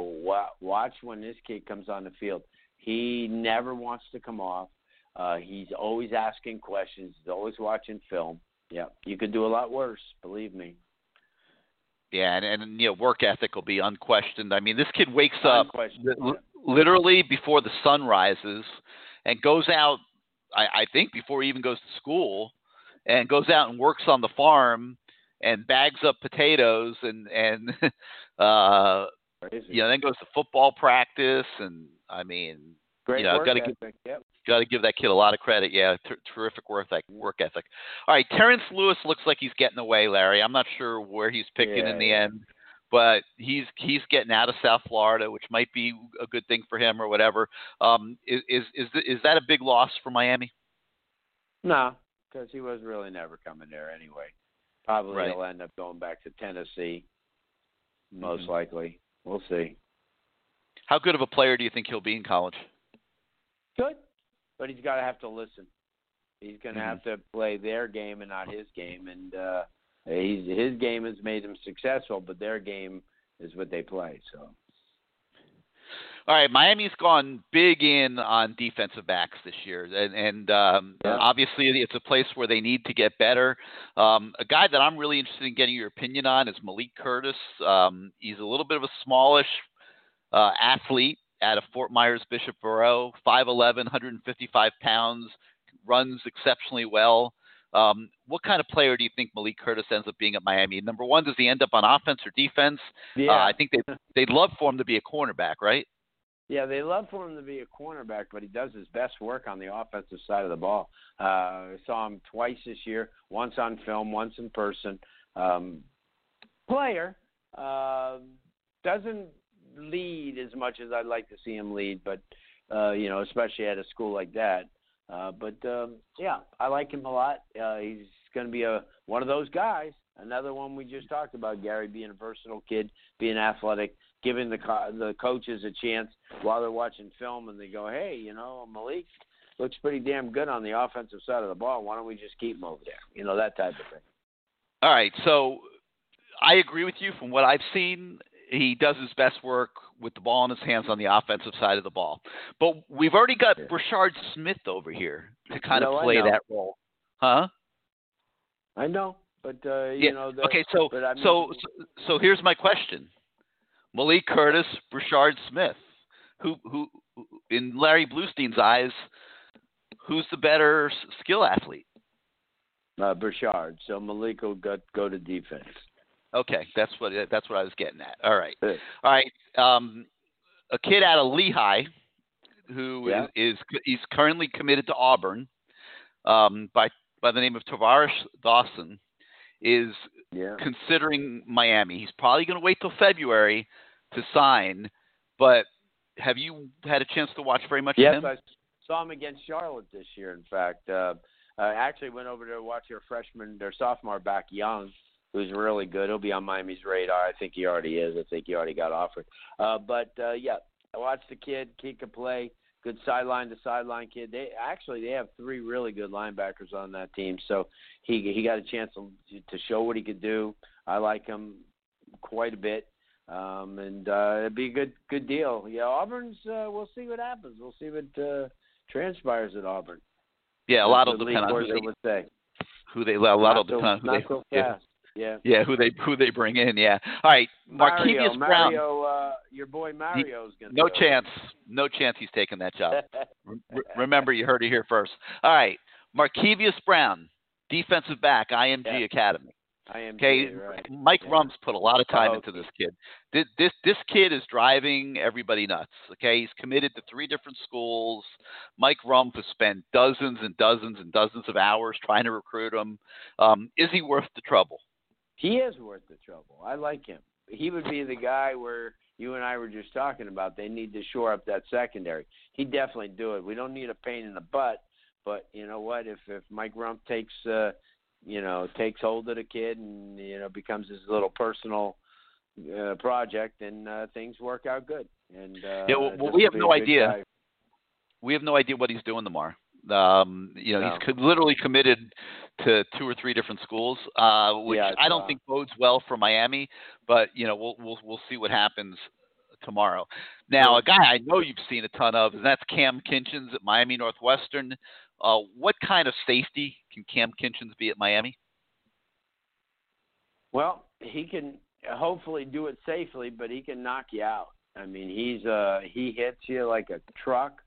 Not a great cover guy, but you don't really need to in the scheme Miami has. But he does play the run well. If you're in his area, he plays the game like a linebacker. Safety body, linebacker mentality, sure tackler, will always be around the ball. Got to have a kid like that on your team. Elevate your everything that you do up front. He makes your front 7 a lot better, more active. I like him. I'd love to see him and James Williams on the field at the same time, because James will most likely be one of the guys that where Pat Surtain's playing him this year, more in the box. And that's where you want him to be. You don't want his 6'5", 220-pound frame filming the damn play. You want him in it. So that's best and that's why you get him in when by the time he gets to Miami, it'll be like 230. So you have him and Cam back there for the future for the next 4 years, and it's going to be fun. Does James Williams stay at safety, or does he become a linebacker? Well, like I just said, he could stay at safety, but play him in the box more. Play him up front. Play him within 5 yards of the ball. Then he becomes more active. Then you could use him. That's why he'll get more picks, because he's got long arms. And if something's just thrown over the middle, he'll snag that. He could pass rush you because a lot of people can't stop him. And then if you try to throw over the middle, he's 6'5", so he'll pick it or bat it down. So that's where you got to figure Pat Surtain and Darryl Porter at American Heritage, Gary, are really good coaches. And, they don't just coach, they played the game and they understand it. And when you get somebody of that size and you can place them in the box, they become lethal, and he becomes lethal. All right, so if we're talking young safeties at Miami, you've got Avante Williams over here, kind of like on the waiver wire. He's on the injured reserve list right now. Waiver wire. Yeah, whatever you want to call it. Yeah, he's over here. He's over here on the side. You get a high price for him in the waiver wire. Holy man. Yeah, you're right. All right, so he's over here on the side, considered the best defensive back recruit of last year. Now you got James Williams and Cam Kinchins coming in. You got Keandra Smith, who I think can still be a pretty darn good football player, who's sitting over there at striker, but not really getting to make too big of an impact yet. Right. How does this all play out in your mind? I don't know. They just have to play, and but that's what I was just saying. You go to an Alabama practice or a Clemson practice, and that's the scenario that you see every day. You see that type of athletes all battling. So it's not a bad thing. It's a good thing. That's why you get elevated. And, that's when you could take a kid who, if you missed something or you didn't come to practice, then sit his ass and not hurt yourself. Miami sits somebody like De'Ara King and they're dead. So you can't be like that. You can't look at one or two kids and believe that they're going to hold your team together. So. All right, and then the last guy is Andres Borregales, the kicker out of Champa, who is a good kicking prospect. We'll see how good once he gets here. You know how those things can go with kids coming out of high school. We'll see how that works out. But here's the bottom line. But you're Larry. Happy with his brother, I'm sure. No doubt. His brother's been phenomenal. He's like phenomenal. He'll be just like that. He'll be just like that. All right, so they're in good shape at kicker too. So we just went through this whole class, okay? And you love every single guy. There's not one guy that you don't have a glowing review of, which tells me that this is one heck of a damn recruiting class. Okay, it is one heck of a recruit. Can this class come in here and start making the difference for Manny Diaz? Some of them can. Some of them aren't ready, like we talked about Ishmael and guys like that are 2 and 3 years on. I had opinions and I was glowing about them, but I did put the realistic timeline when they would be able to help the team.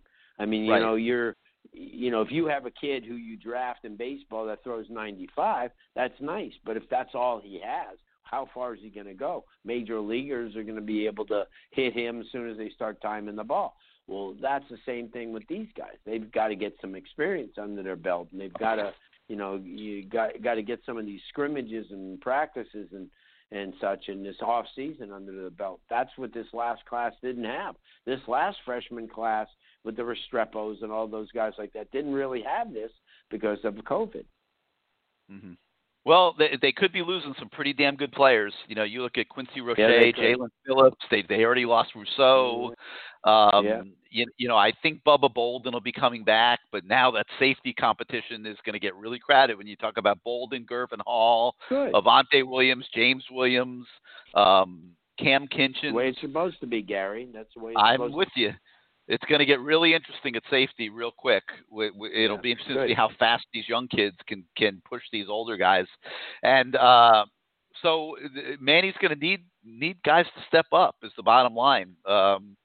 Because you look at that North Carolina game on Saturday, Larry, and that was a bad look, man. That was a bad look, and they're going to have to be replacing some pretty good players, and they're going to have to get better really fast. Alabama is the first game next year. You're going to have to deal with Sam Howell in North Carolina again next year. We'll see which way the ACC goes with the Coastal Division and all that, but Miami at some point has to stop just being a middle of the pack ACC team. So we'll see how it all plays out. But man, thank you so much for your time tonight. Not a problem. There's nobody better and nobody I'd rather talk football with than you and get your opinion on all these guys. So I know everybody out here in the Canes Nation that's listening appreciates it. And big day tomorrow, National Signing Day. Yep. I know it's one of your favorite days. So I'll let you go get some sleep. And thank you so much for taking some time tonight to spend with us. Okay, Gary. All right, you. All right, Larry. Thank you. Happy holidays. You too. He's Larry Bluestein, the man in Dade County. I think anybody that listened to that last 45 minutes to an hour of us going through this recruiting class got a feel for how knowledgeable he is about these Dade County and Broward County players and gets around the state as well. So always love the opportunity to bring Larry on the show around recruiting time, to give us the skinny on all these guys. And if he's right and they're hitting on every single guy in this class like he thinks, then maybe Manny Diaz has a chance to make this program better in the next 1 to 2 years, because he's going to have to. You can't be sitting here 2 years from now and not having been to Charlotte or something and make a case that you deserve another 3-4 year contract extension. I mean, I think it's Miami has got to get back at some point in our lifetime to being Miami again. So, but either way, this is a very good looking recruiting class, and I would like to see them get out of town a little bit more, and I'm not going to make excuses for the fact that they didn't. I think that there's 18 top 100 players throughout the state of Florida, and we're getting 2 of them tomorrow. I think Miami needs to get to being better than that and getting more of those type of kids. I think we've got to become a player in the other parts of the state more than what we are right now. I think we've got to be able to go out of state and get more elite players. I think Arroyo is an example of what you can get out of state. A Brevin Jordan is an example of what you can get out of state and bring here. But you got to be able to do that multiple times every single year to make this the kind of program that all of us want to see it be. So as we get into future recruiting cycles, that's what I'm going to be looking for. But this year with the coronavirus, the fact that kids couldn't visit, how screwed up the whole thing was, I think tomorrow, if you're a Miami Hurricane fan, you got to be happy with the level of talent that's going to be coming into the program. And several of them are early entry kids, so they're going to be here very, very quickly, and they'll be part of spring practice, assuming there is a spring practice if this damn coronavirus would get the heck out of here. And, so they could start hopefully developing very, very quickly. All right, guys, I know I didn't get to the questions on the message boards tonight. I'm going to hold on to them, and our next show, I'll figure out. We'll probably do something next Tuesday to talk about the bowl game and who the Canes are going to play a little bit, and I'll keep those questions packed up here. We'll get into them extensively on next Tuesday night's show. Again, I want to thank Larry for being part of it. The callers tonight were exceptional. I know everyone's animated and angry, not without reason. That was a rough Saturday at Hard Rock Stadium. But the Canes will move on. We'll find out Sunday who the bowl opponent is going to be, and then we'll come back next Tuesday night and talk about all of these things a little bit more, maybe a little bit more recruiting. We'll talk about the bowl game. Maybe some guys will start making decisions on whether they're going to play, whether they're going to go pro. I'm sure by a week from today, we'll still have plenty to talk about. So until then, I'm going to say great show, everybody, and good night.